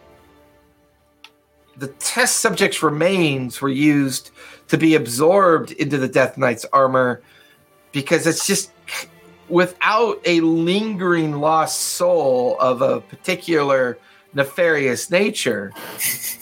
He found or discovered that it was very difficult to create the animated or the animus way of bringing the armor into existence. He was toying with some pretty dark stuff here. So folks, it's like a Death Knight in the core of it with an armor shell around it. What happens when it wakes up? Oh wait, I The apologize. table suddenly but pivots. Oh shit. You're watching as it is gradually becoming more animated at this point. Arms and legs beginning to twitch and move. The celestial kind of brightness of the engravings getting brighter. The power stones getting brighter as well. One sec. So I did look at I reread the stuff. So I do get to add the half proficiency. So it would have been 18. I don't know if that changes anything. Close, but not quite. Oh, It is a high level spell that he used for this. Actually, pretty darn close. dang. So well, it's more interesting this way anyway. So do the Watch notes? as it stumbles slightly forward. Its visor now beaming this like optics red out of the armor itself. You watch as the creature is now standing. It's huge 7-foot form, kind of its glacial plate armor looking around. This disembodied voice coming booming deep out of the armor. I see and understand. You watch as it steps forward. It presses its armored hand on its chest, this kind of like illuminate orb bursts out in front of it. It steps in, closes behind it. It's just a smell of ozone, and the creature is gone. That could have gone worse. Well, nobody got their head punched in like a. Hey, that one ran off kind of like the other 5 that we, the other 4 that we interact. Gilmer's like, yeah. I think we scared it off and it ran away. I think that was perfect. Mission successful. It was afraid of Alexander and his immortality. You know how this goes. What if it's out there sealing doors like in the panel and some of the other information? All right, we gotta look for a door or something, some way out of this place. But it said like we were presuming we're trapped.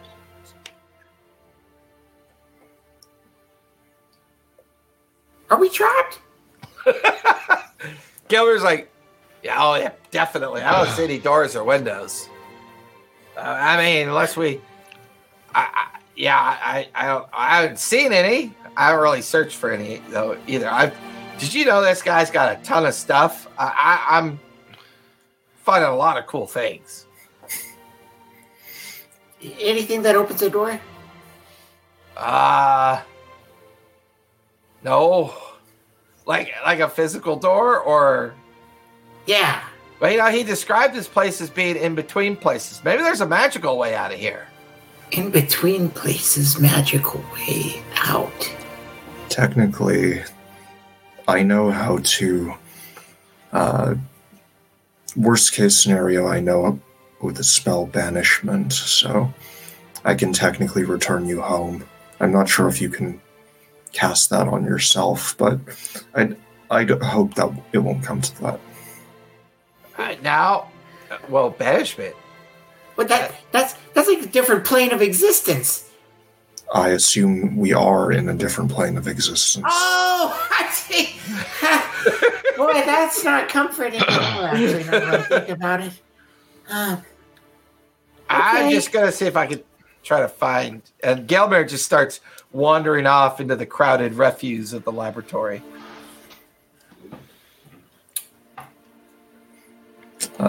As I said, last ditch. Okay. Technique. We start banishing people. You will return to the material plane. Probably. I don't even know how to begin looking for like a magical door or like opening an arcane portal. I mean, I haven't been very magical for very long. I'm going to let you know. We've only been doing this thing for 2 weeks. Let's hold off on the banishing. Yeah, well, agreed. Lee, is there like a panel, a thing, an orb, a wand? I'm just going to start searching, kind of join Gelmir in searching around just the various piles of, not piles, just looking around the workshop for things of interest. So throughout the workshop, is everything just strewn about, or is there some semblance of order? It's organized chaos. It's like tables are covered in neatly stacked like books. Some tables have crates of like componentry. It feels like you're in a hoarder house with organizational skills, but not necessarily an order that makes sense. It's a junkyard that is just completely kind of somebody that spent a lifetime trying to build something, and the leftovers of that effort are neatly stacked and organized all around you. I'd like to go to a random stack of books and see, read the title, see if I can make out any, grouping. Okay. Shogo, go ahead and give me investigation. Tyr, give me perception. Wintrude, anything you want to do at this point? I want to look at the schematics and see how that thing teleported out of here. Okay. Give me an Arcana check as you do that. Because I'm quite Alexander? confused. Anything you want to do?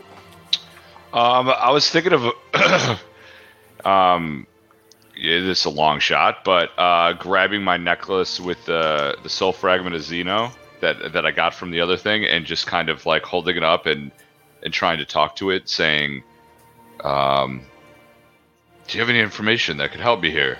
If so, now's the time to talk." Like a real. Give me charisma. Give me a charisma save as you do that. So I rolled an initial 13. 17. Oh, sorry. Sorry, no. Listen. 17. Okay. Wintrude? 13. If it fails, I can add a D4 to the roll with Pact of the Talesman. I'm wondering if I need to use Pact of the Talesman. Add D4. Shit. Son of a biscuit. 16? Shogu, what'd you get for your investigation? 4? Okay. And Tyr for perception. 25. 25. Nice work, Tyr.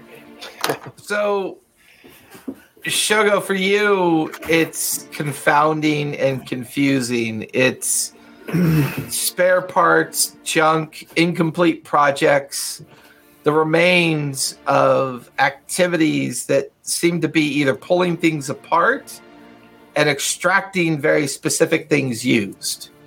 And these physical remains are everywhere. I have almost no knowledge whatsoever of mechanical constructs, so I'm completely out of my element here. I would say the lack of organic references kind of makes you feel a little kind of creeped out.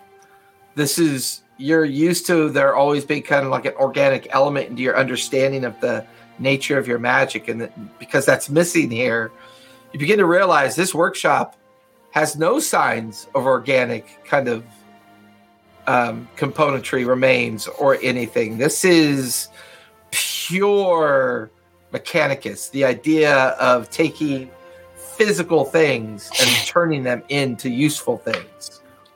For you, Tyr, the very first stack of books you begin to kind of look over, they range in years of about a 500-year time span. It kind of plugs in neatly to the period of Black Cloak's absence and the kind of control of the apprentices over the Undermountain until even they eventually kind of disappeared. And these books read like a who's who of either artificer magic, infusion magic, animated magics, everything you would need to learn to become a master artificer is in this stack of these 12 books. And they look very well used, like they were used heavily over a great deal of time. One particular book strikes your fancy. Give me a history check as you read the spine. 14. 14. There's one book that's titled on the spine of the book, Qualish's Musings. Now, that's interesting because Qualish is an unknown understanding of time. He was a famous gnome artificer, kind of wizard-like individual that have become renowned for their successes in creating machines and devices. But it's kind of out of place from a standpoint of the time span, which tells you one very simple fact. This particular student may have figured out a way to time travel. I'm going to open a book, look for any notes, bookmarks, annotations. You open it up. It is the writings of someone who was going quite mad. the notes and scribbles are of frustrations, confusion, no breakthroughs, as the personal writings of all these notes that are annotated in the margins by Winks. It's a diatribe of frustration. I can't figure out how this works. Can't figure out how to make this work. It's like I'm missing something. I'm missing some final step to create this sentinel to aid Master's return from where he has gone. Glad we could be of assistance then. Yeah, as he just teleported out of the room. I should have used a fucking bardic inspiration before we did this stuff.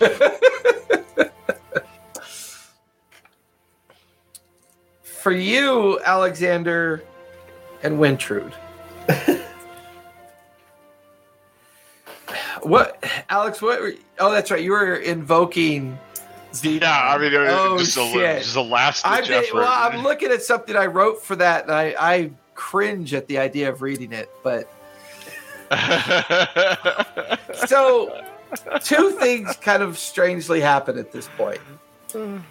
As you infer the arcanic detail of the sketchings and the writings and the kind of drawings that you see, Wintrude, something catches your eye. Like the way the notes and the schematics are, to acquire such a unique thing as an intact suit of Death Knight remnant, I mean, that requires a lot of ability and power. No matter how powerful you think you are as an arcane wizard at any given point, this is something that feels beyond. And you look around, and sitting over on a table is a card-sized box. Heart-sized or card-sized? Like Card. C-A-R-D. Card-sized box.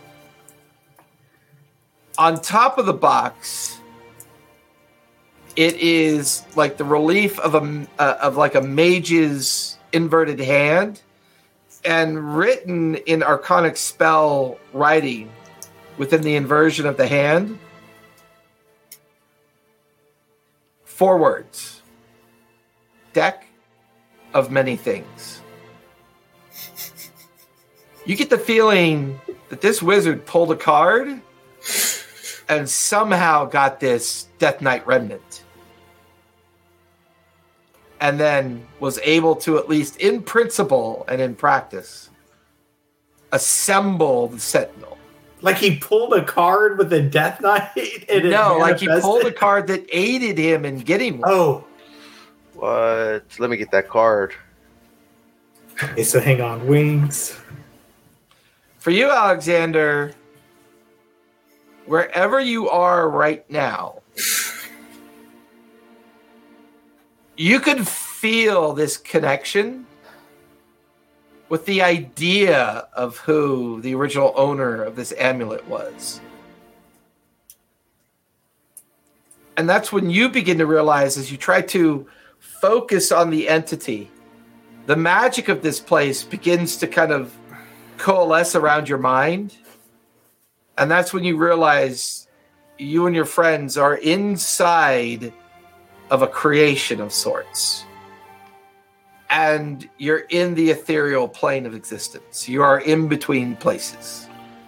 You are neither on the material plane or on a other plane of existence. You're in that thin veil of reality that shifts in between different places of existence. Whatever Winks did, he managed to create this laboratory, this vast laboratory of existence. And he created it in such a way to be safe from prying eyes, physical people getting here. However, the breadcrumb of the different chambers that eventually led you here, and you could hear Zeno's kind of breathless voice. where there's a will to get in, there's a will to get out. It just kind of echoes in your mind. Guys, I don't know how to say this, but I strongly believe that we're not on, we're like in the in-between land. Like a place that exists but doesn't exist. And I had a voice kind of contact me that basically said, if there's a will, there's a way. And doesn't really help us much. But Winshard, maybe you can decipher something from that. I feel like just accepting that now. I want to. I turn around and try to give like a deep nod of understanding to Alex, but then I want to like kind of huddle over this deck of many things, and I want to just creak open the top like of the box and see what's in it. I'm scared to open boxes around Alex and Gelmir, basically. Everything to those two is like a gem, so it's like... I can't imagine why you would be. I mean, everything's going fine. But yeah, I want to creak open that box and see if there's like a deck of cards or something inside, like what actually is in this deck of many things. You kind of peek into the open box after hearing Alexander's concern about where you guys might be.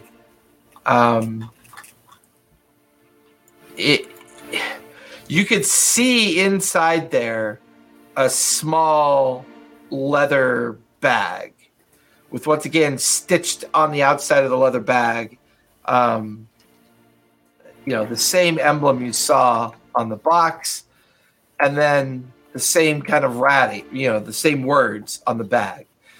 And as you look at the bag, it's got the outline of like cards, and it feels like the cards might be inside the leather bag that you're staring at. Mm-hmm. I reach in and pull out a card just to see you. I just breathe. I take a breath.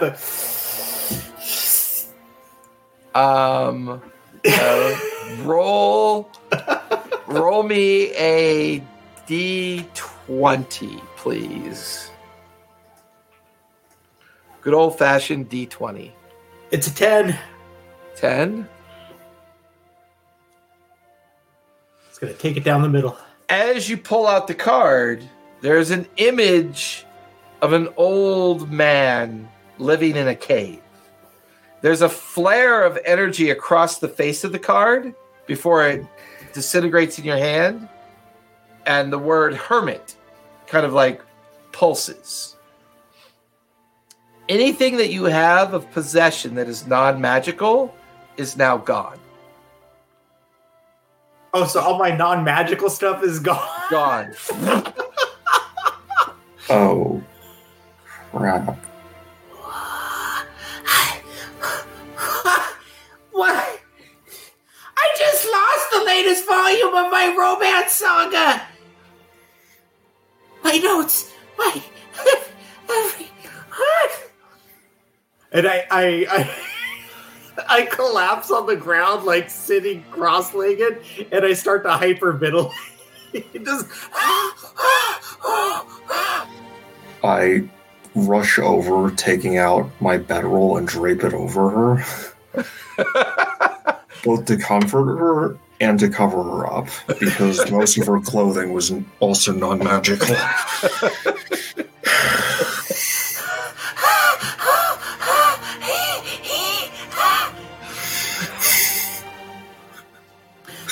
I don't have any clothes. I don't have any books. My journals. This. What happened? But I'm just staring at the deck, at the box. Yeah, like you see Wintrude is holding a small leather bag that she just pulled a card out of. And then the card blazed with the word hermit in arcane writing. The card vanished. And as soon as the card vanished, everything she was in physical possession of that was not magical is now gone.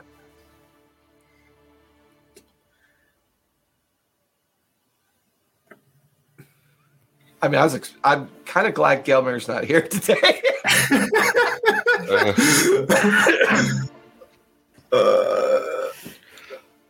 What are you guys doing?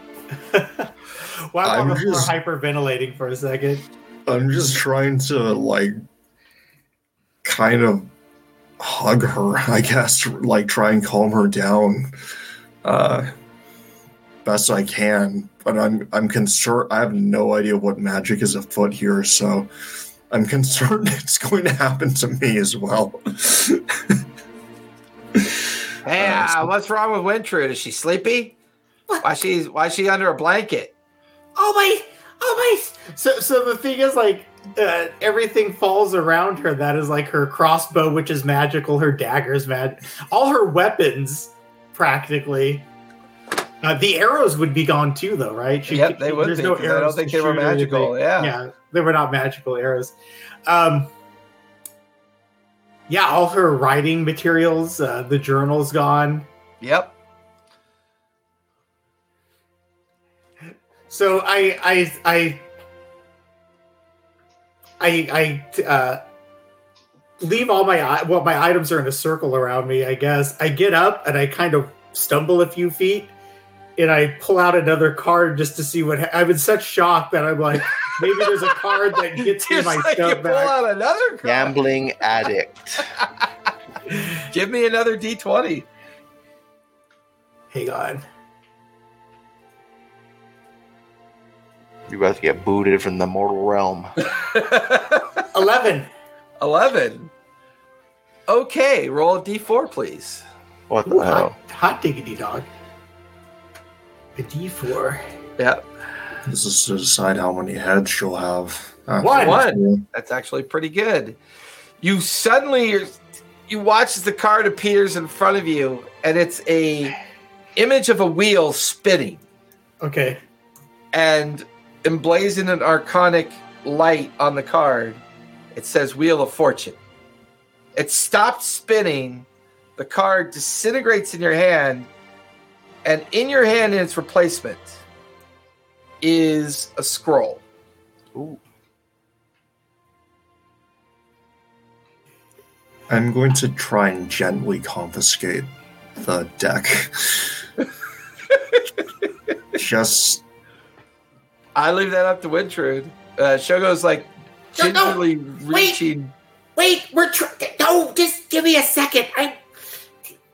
So what happens? You watch as she kind of opens up the scroll. Give me an Arcana check as you read the scroll, Wintrude. Oh my God, Swamp Thing's like, keep pulling cards! Keep pulling cards! 22. 22? It is a scroll of Planear Shift. Ooh. That would help.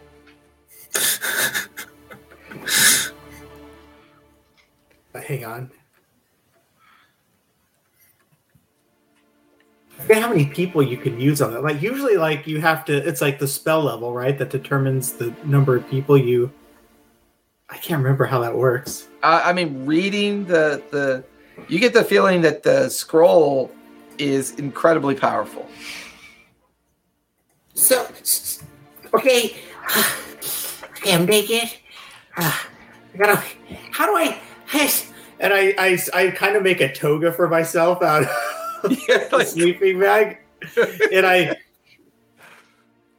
kind of search for some rope and some stuff to stuff my dagger in and my worthless crossbow now, and I'll give you 19 crossbow bolts. Oh, thank you.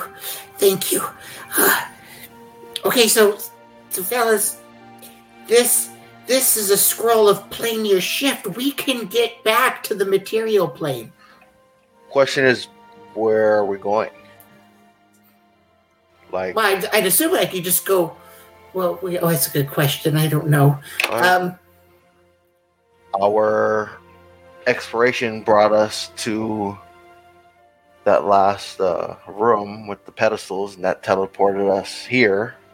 Where do we go from there? Well, let me think about it for a sec. And as I'm saying, I'm thinking about it. What I'm doing is I'm kind of turning my head around too to see if there's any clothes or just anything where I might. I would say barely from the fit into previous them. investigation rolls, there's quite a few. Like, Oh, you know nothing what? your size, but Guys. there are like backpacks lying around. There's like, spare trousers, spare tunics, just kind of, neatly piled up in different places. Like maybe they belong to clothes to people that were brought here in the past. I mean, trust me when I say this is a place just filled with a lot of stuff. Well, I would have jumped the gun. I think I kind of jumped the gun after what Shogo said. My armor is magical though, so I'm not naked. I have this. I have the studded leather still. Okay, you just don't have any boots on or socks or. Yeah, I don't have like that thing. Yeah, but I still have is gone. Yeah, like I still. Yeah, so like Your backpack wasn't magical, was it? No. And what was in your back? Well, that's what I was saying is that would have had all your journals and everything. All my journals and notes and my. Where was all your personal wealth? It was probably in the backpack. Too. Yeah, that's gone as well. I mean, where else would I have carried that stuff? I know, right? exactly. Like, I don't know if I would have carried it in my shoe. Next time you draw a card, just put everything else in someone's possession. Yeah, I gotta get rid of all my money too. Damn. Broke is a joke. I think it's hilarious. Actually, it's a good twist. So yeah, I look around for some boots, any sort of serviceable gloves or something. Okay. If it's not part of my armor, I don't know if What are you doing with the remaining deck? Are you keeping it on your possession or? Yeah, I put it into like a pocket or something in the leather. Okay. Oh my god! And I try to, as best I can, I try to strap like my dagger, get my crossbow. I still have the amulet talisman, and then the talisman from Timor, like the packed item. Okay. So I have like weapons, and I take a few. I try to quiver them as best I can, or like whatever for the. I mean, I'll say that you find another backpack that you kind of are able to jam the crossbow kind of dust off into. And it's a ruddy old leather backpack. It's once again, it looks like there have been numerous people brought here, stripped of their possessions, and their possessions just kind of left in neat little piles. Maybe some serviceable boots or something just for my. Sure, yeah, there's plenty of that lying around. Yeah, because again, as I've said in previous sessions, Wintrude does not like her hairy feet, so she's like very desperate for boots. And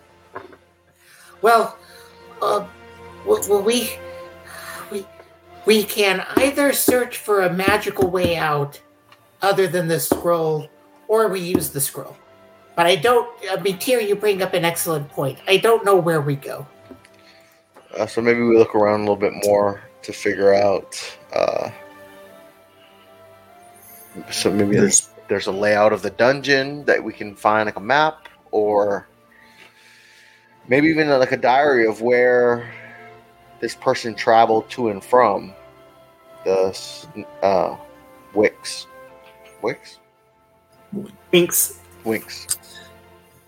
There's certainly plenty to do here, so I'm in no hurry to leave. I'm just glad that we can. So for those that want to continue investigating this workshop, give me fresh investigation checks. I will do that. Okay. I'm going to use guidance on someone. So Alexander, extra D4. I got 22. Extra D4. Nice. 22 for Tyr. I'll get a 4. 17. 17 for Alexander. Wintrude, any additional investigating you want to do? I'll take a cursory look at like sort of the floors and walls if there's some way to. Okay, go for it.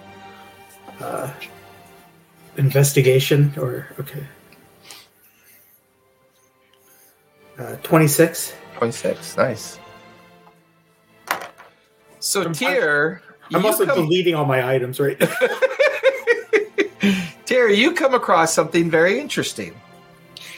You come across notes and reference to something called the Maze of Madness. And it's this very intricately designed map with lots of landmarks, lots of notations about traps, potential pitfalls, creatures that wander through the maze. And it seems to have been written out by Granji. You kind of infer that this might be the level of the Undermountain designed to protect the access to the lowest levels of the tombs and the lowest levels of the Undermountain. And it seems to be authored and created by one of the wizard students, one of the acolytes. For you, Alexander, you come across a book of spells. Not quite spells that you're overly familiar with. They are spells that seem to deal heavily in something called chronomagic. Okay. And do I know chrono means time? It might. Reading some of the spell descriptions, they either talk about spells that allow time to shift in 10, 20-second bursts, allow you to augment the reality of a single person, the ability to duplicate objects, the ability to... It's like as you thumb through this spell book, it's a gradual, kind of like increase of references of spells that are related to time-like inferences until you get to the last section of the spell book, and you realize there's a name written in the back of the book cover that says Hellistar Blackcoat on it. Oh. Well, I try to pocket these books. It's only one spell book that you can see. Okay, yeah. You grab it off the shelf. For you, Wink, or for you, Wintrude. No real luck finding anything in particular. It just feels like you guys are in this overflowing. It's like the room of many things, of many requirements for Harry Potter, just not nearly as grandiose, but the way it's designed to contain all these oddities. Tyr has found a map that describes the Maze of Madness. Alexander came across an interesting book. You've got by luck, by the way, that was incredibly lucky that you rolled an 11 to get that power card, the Wheel of Fortune card. That could have gone completely different. As you've retrieved a scroll of Plenial Shift. What are you guys doing? I rolled a 16 for my investigation. Okay. For you, Shogo, once again, it's a little disturbing, the lack of organic matter here. It's just all this mechanic stuff, parts and pieces everywhere. But you do find a handful of stone-like fragmented tablets. And they seem to be religious tablets dedicated to the god Bane, god of murder and death. All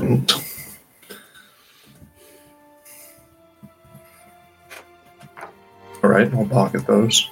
Okay. I needed to ask a question about inventory for Sure. a moment. So my other possessions, I would still have Zeno's staff, I'm assuming. Yep. Healing potions. Yep, they're magic. Elminster's journal, was that magic? It would be magical as well. Okay, I just want to know which the book Under Dark Flora and Fauna. Nope, that's not magical, so that's gone. Annabelle's Book of Necromancy. That'd be gone as well. Okay, so get rid of that. Okay. The Silver Tome, instructions on how to embalm a humanoid for a ceremony. That's gone as well. Okay. And then finally would be the I gave the journal about the 7 disciples back to the lore keeper, the scholar at. Yep. Okay. So and then I did have a statue of Annabelle, or to Annabelle, a true disciple of him, Blackcloak. Like I had a statue. Probably I don't know if that's magical or not. No, that'd be gone as well. Okay. So wait, no, the statue would still be there. Sorry, that's still with you. Oh, statue from Blackcloak. Dang, I just erased it. I don't know what the hell that was again. Okay, anyway. And then I would, I still have a jar of restoration. Can bring someone back to into existence. Yep, you still have that. Okay. Yeah, I think I think everything else has been. I have my studded leather +1. Yeah. No. Okay. Got it. Thanks. Sorry about that, guys. I think you're the one who loses out most in this in this scenario. Well, anyways, I like the turn of it. I like the fun of losing my stuff. But also, at least it wasn't like Gelmir or somebody else who has like, I don't count on gold and money and stuff really. So I'm kind of like, oh, I lost some stuff, but I don't know. Anyways. So do we try this scroll? I think we do. I mean, as I said, there's still much to be found here. So okay. Well, I mean, if you want to take a second, I'll look around at some book. I lost everything. So I lost everything. And again, she looks at because she keeps thinking of like her latest saga. Like she starts muttering some names of like her characters. Like, hey, how do I get back what happened to? Well, if we're gonna continue investigating, I'm just gonna look to see if there's any like items of use. Like specific items that might be like something you could actually use, as opposed to just signs of just pieces of junk and spare parts and like leftover. Maybe some magical items or anything that could have been left behind. So at this point, you guys have spent a lot of time searching this chamber. So everyone, give me one final investigation with a little bit more kind of specific twist to it. So you're looking for very specific items, Tyr. So go for it. 24. Nice. 17. 17. You and them 17s today, Alex. Yeah. Anybody else? I did a filthy 20 looking for specific information like that written by Winks or anything concerning disciples in Blackcloak. Okay. Not anything else about the artificer information or anything. We're not focused on right. Gotcha. Okay. And then I'm gonna pocket the Qualish's Musings book, and I'll tell Wintry that I'll hold it until she gets a bag. Hold it for her. Or unless, well, I mean, Jason was saying like the backpack. Yeah, she eventually finds a backpack. So I'll get a serviceable pack. Take this, then I'll toss her a book. Tyr, you are. Oh, well, I really appreciate it. What's the book? So what? Qualish's Musings. Time travel. Qualish's Musings on time travel. Okay, thanks. Let me make a note. I think I'm going to try and search the bags because I have no interest in the mechanical parts. Okay, go for it. I rolled a 9. 9. Alex, anything in particular you think you'd be looking for? If there is no like potions and things like that, then I guess components, especially if they're in relation to like help me cast the stuff in the book. That's a good point. Okay. So I'll say for you, Tyr, you spend a lot of time looking for specific items. Like you pick up one thing, kind of toss it off to the side, realize it's once again a spare part. You do come across an item that is quite interesting. It is a very simple looking jug of ceramic kind of quality. But there is definitely magical writing on it. It seems to be filled with something, like you shake it. It feels like there's a liquid in it.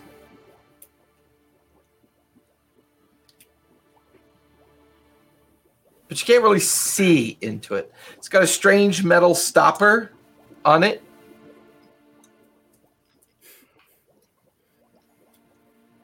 Okay.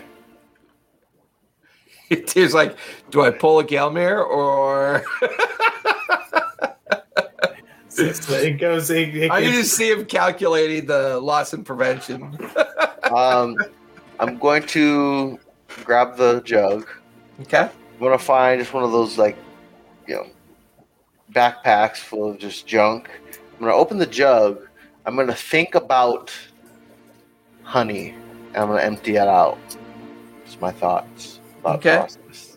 As you think about that, you feel a kind of harmonic resonance with the jug, like it shakes in your hand for a moment. As you pour, this thick golden honey-like liquid begins to pour out of it into a junky old backpack that you grabbed. Okay, I'll close it up and then I'll try again. I'll think about melted butter. Melted butter is now pouring out of it. Close it up. One last time. Flour. Nothing comes out. Okay, then I close it. All right. Alex, you actually find a couple interesting things. You find a particular bookshelf that has very strange components on it. And it seems to match some of the descriptions and design of some of the spells. So you kind of grab up a small leather bag and you start just pouring whatever componentry you think may be in alignment with this spell book that you found. Like the needle of a clock, like the face of a clock. You find just all these weird devices and componentry that might be a part of this. You get the feeling that maybe Winks was responsible for both maintaining Black Cloak's different spell books as well as this componentry. Because once again, this feels like you're in a master artificer's lab. So it kind of makes sense. Right. So you can technically say you have a medium-sized bag filled with components that would allow you to potentially try out some of the chrono spells. Yeah. For you, Intrude, you are scouring for specific information related to Winks themselves, or...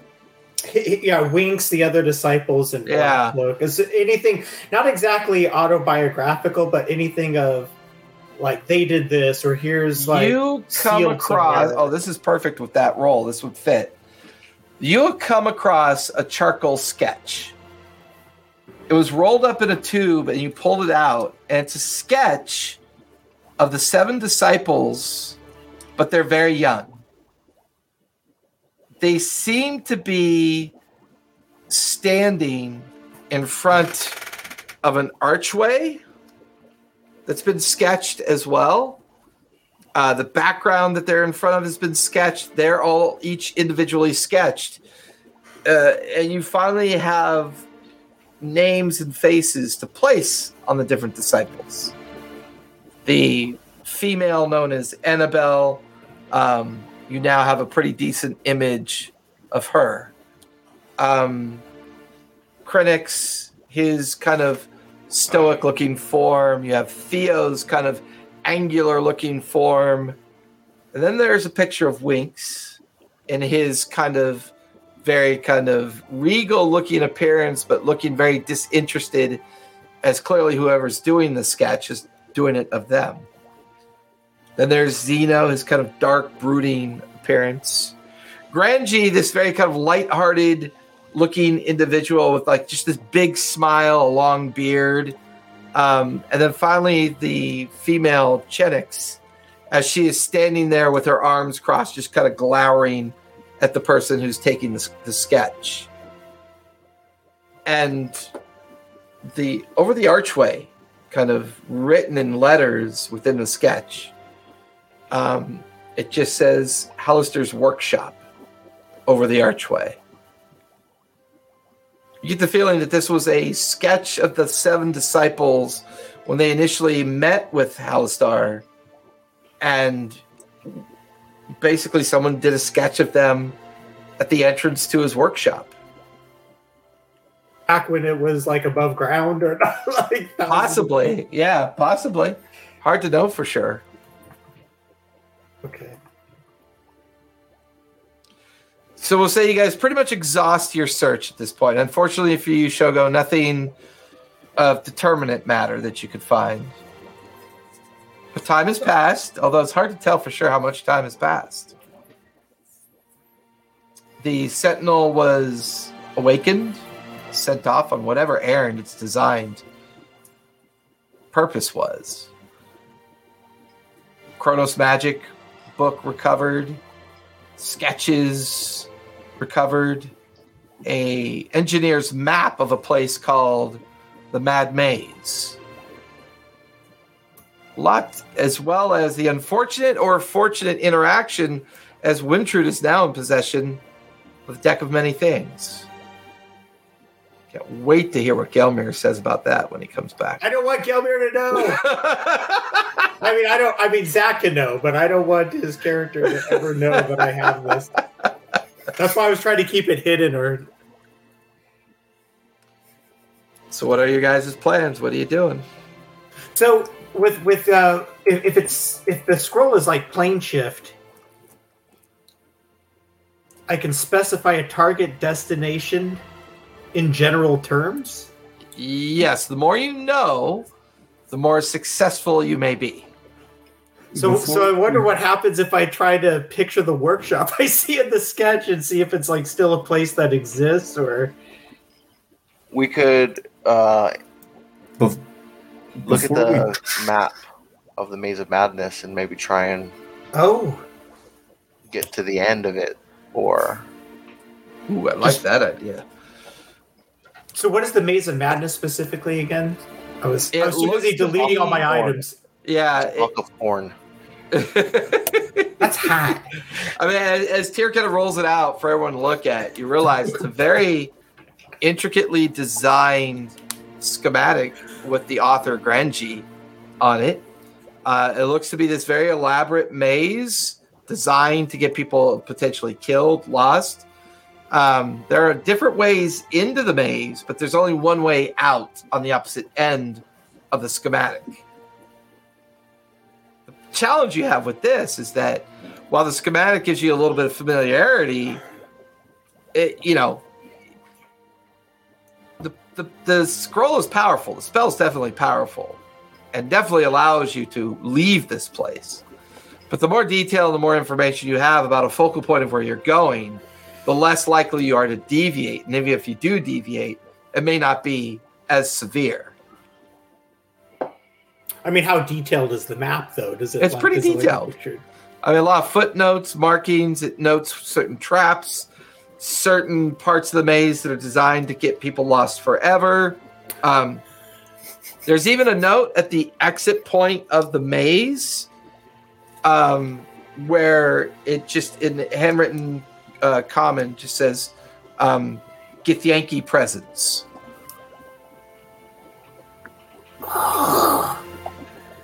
So should I So guys, would I be like basically as best I can looking, studying the map and trying to picture like the end of this maze, the other side?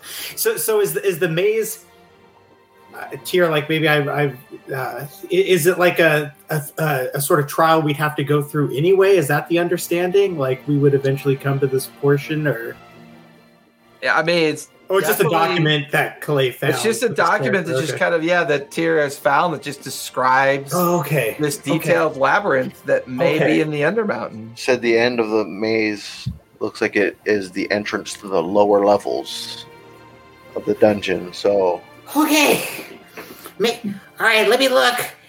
Before we try that, there's one thing that I would like to try to maybe conserve that scroll. Okay. Alexander, you mentioned when we were talking about escaping earlier, you said something about a voice in your head saying, where there's a will, there's a way. Yes. I kind of walk over to the wall where we first showed up and focus on the concept of leaving this place. Does anything happen? Yeah, you stand there, you just think about it, you think hard about it, you open your eyes, no change, no physical distinction arises. All right, just wanted to give that a try beforehand. Kind of I don't know if we can group wish our way out of here. I mean, that's... Magic is weird like that sometimes. You've got to find Winx's actual will. And I don't want to say any more about magic because I'm too scared to say anything about the deck and then Gelmir and anybody else possibly finding out. Like, I don't. Yeah, you just hear him nattering to himself amongst the piles of junk. I'm going to take this. Oh, yeah, I got to have this.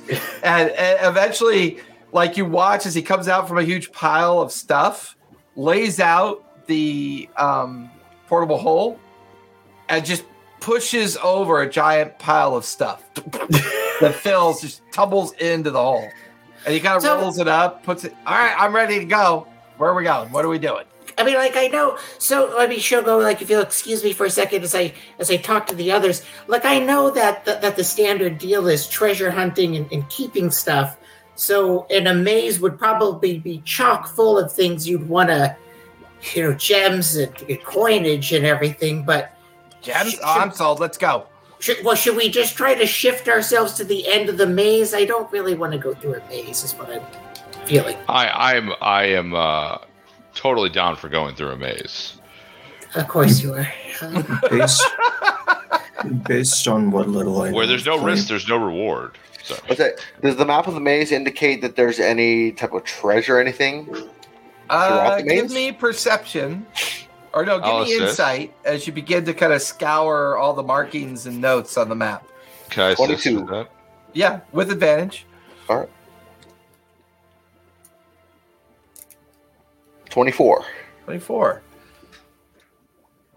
Running your finger along the edge of where some of the notes are, there are two key landmarks within the maze that kind of strike your fancy. There's one that talks about a dragon's den, and then there's another one that talks about something that goes by the name of Old Rotten Eye.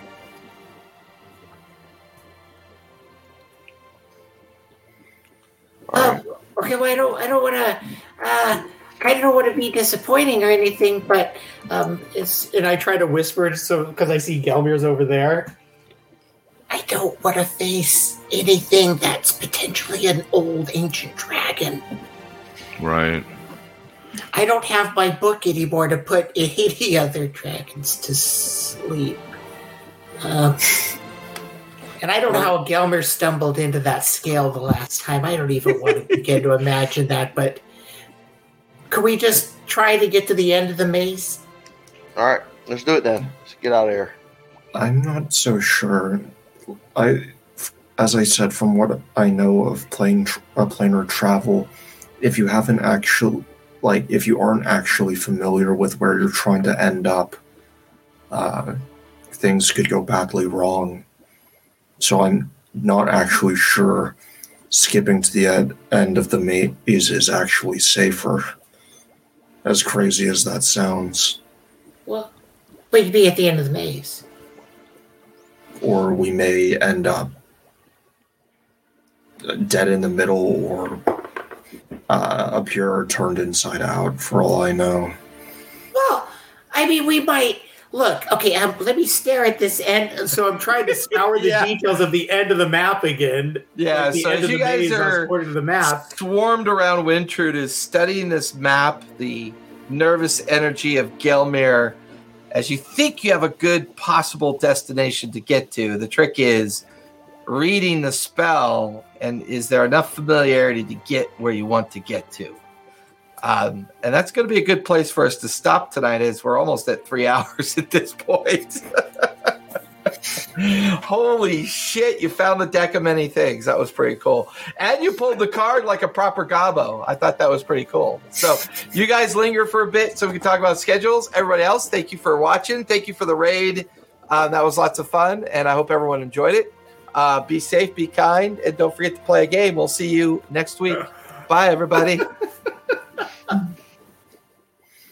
And everyone's like, keep pulling cards. Keep pulling cards.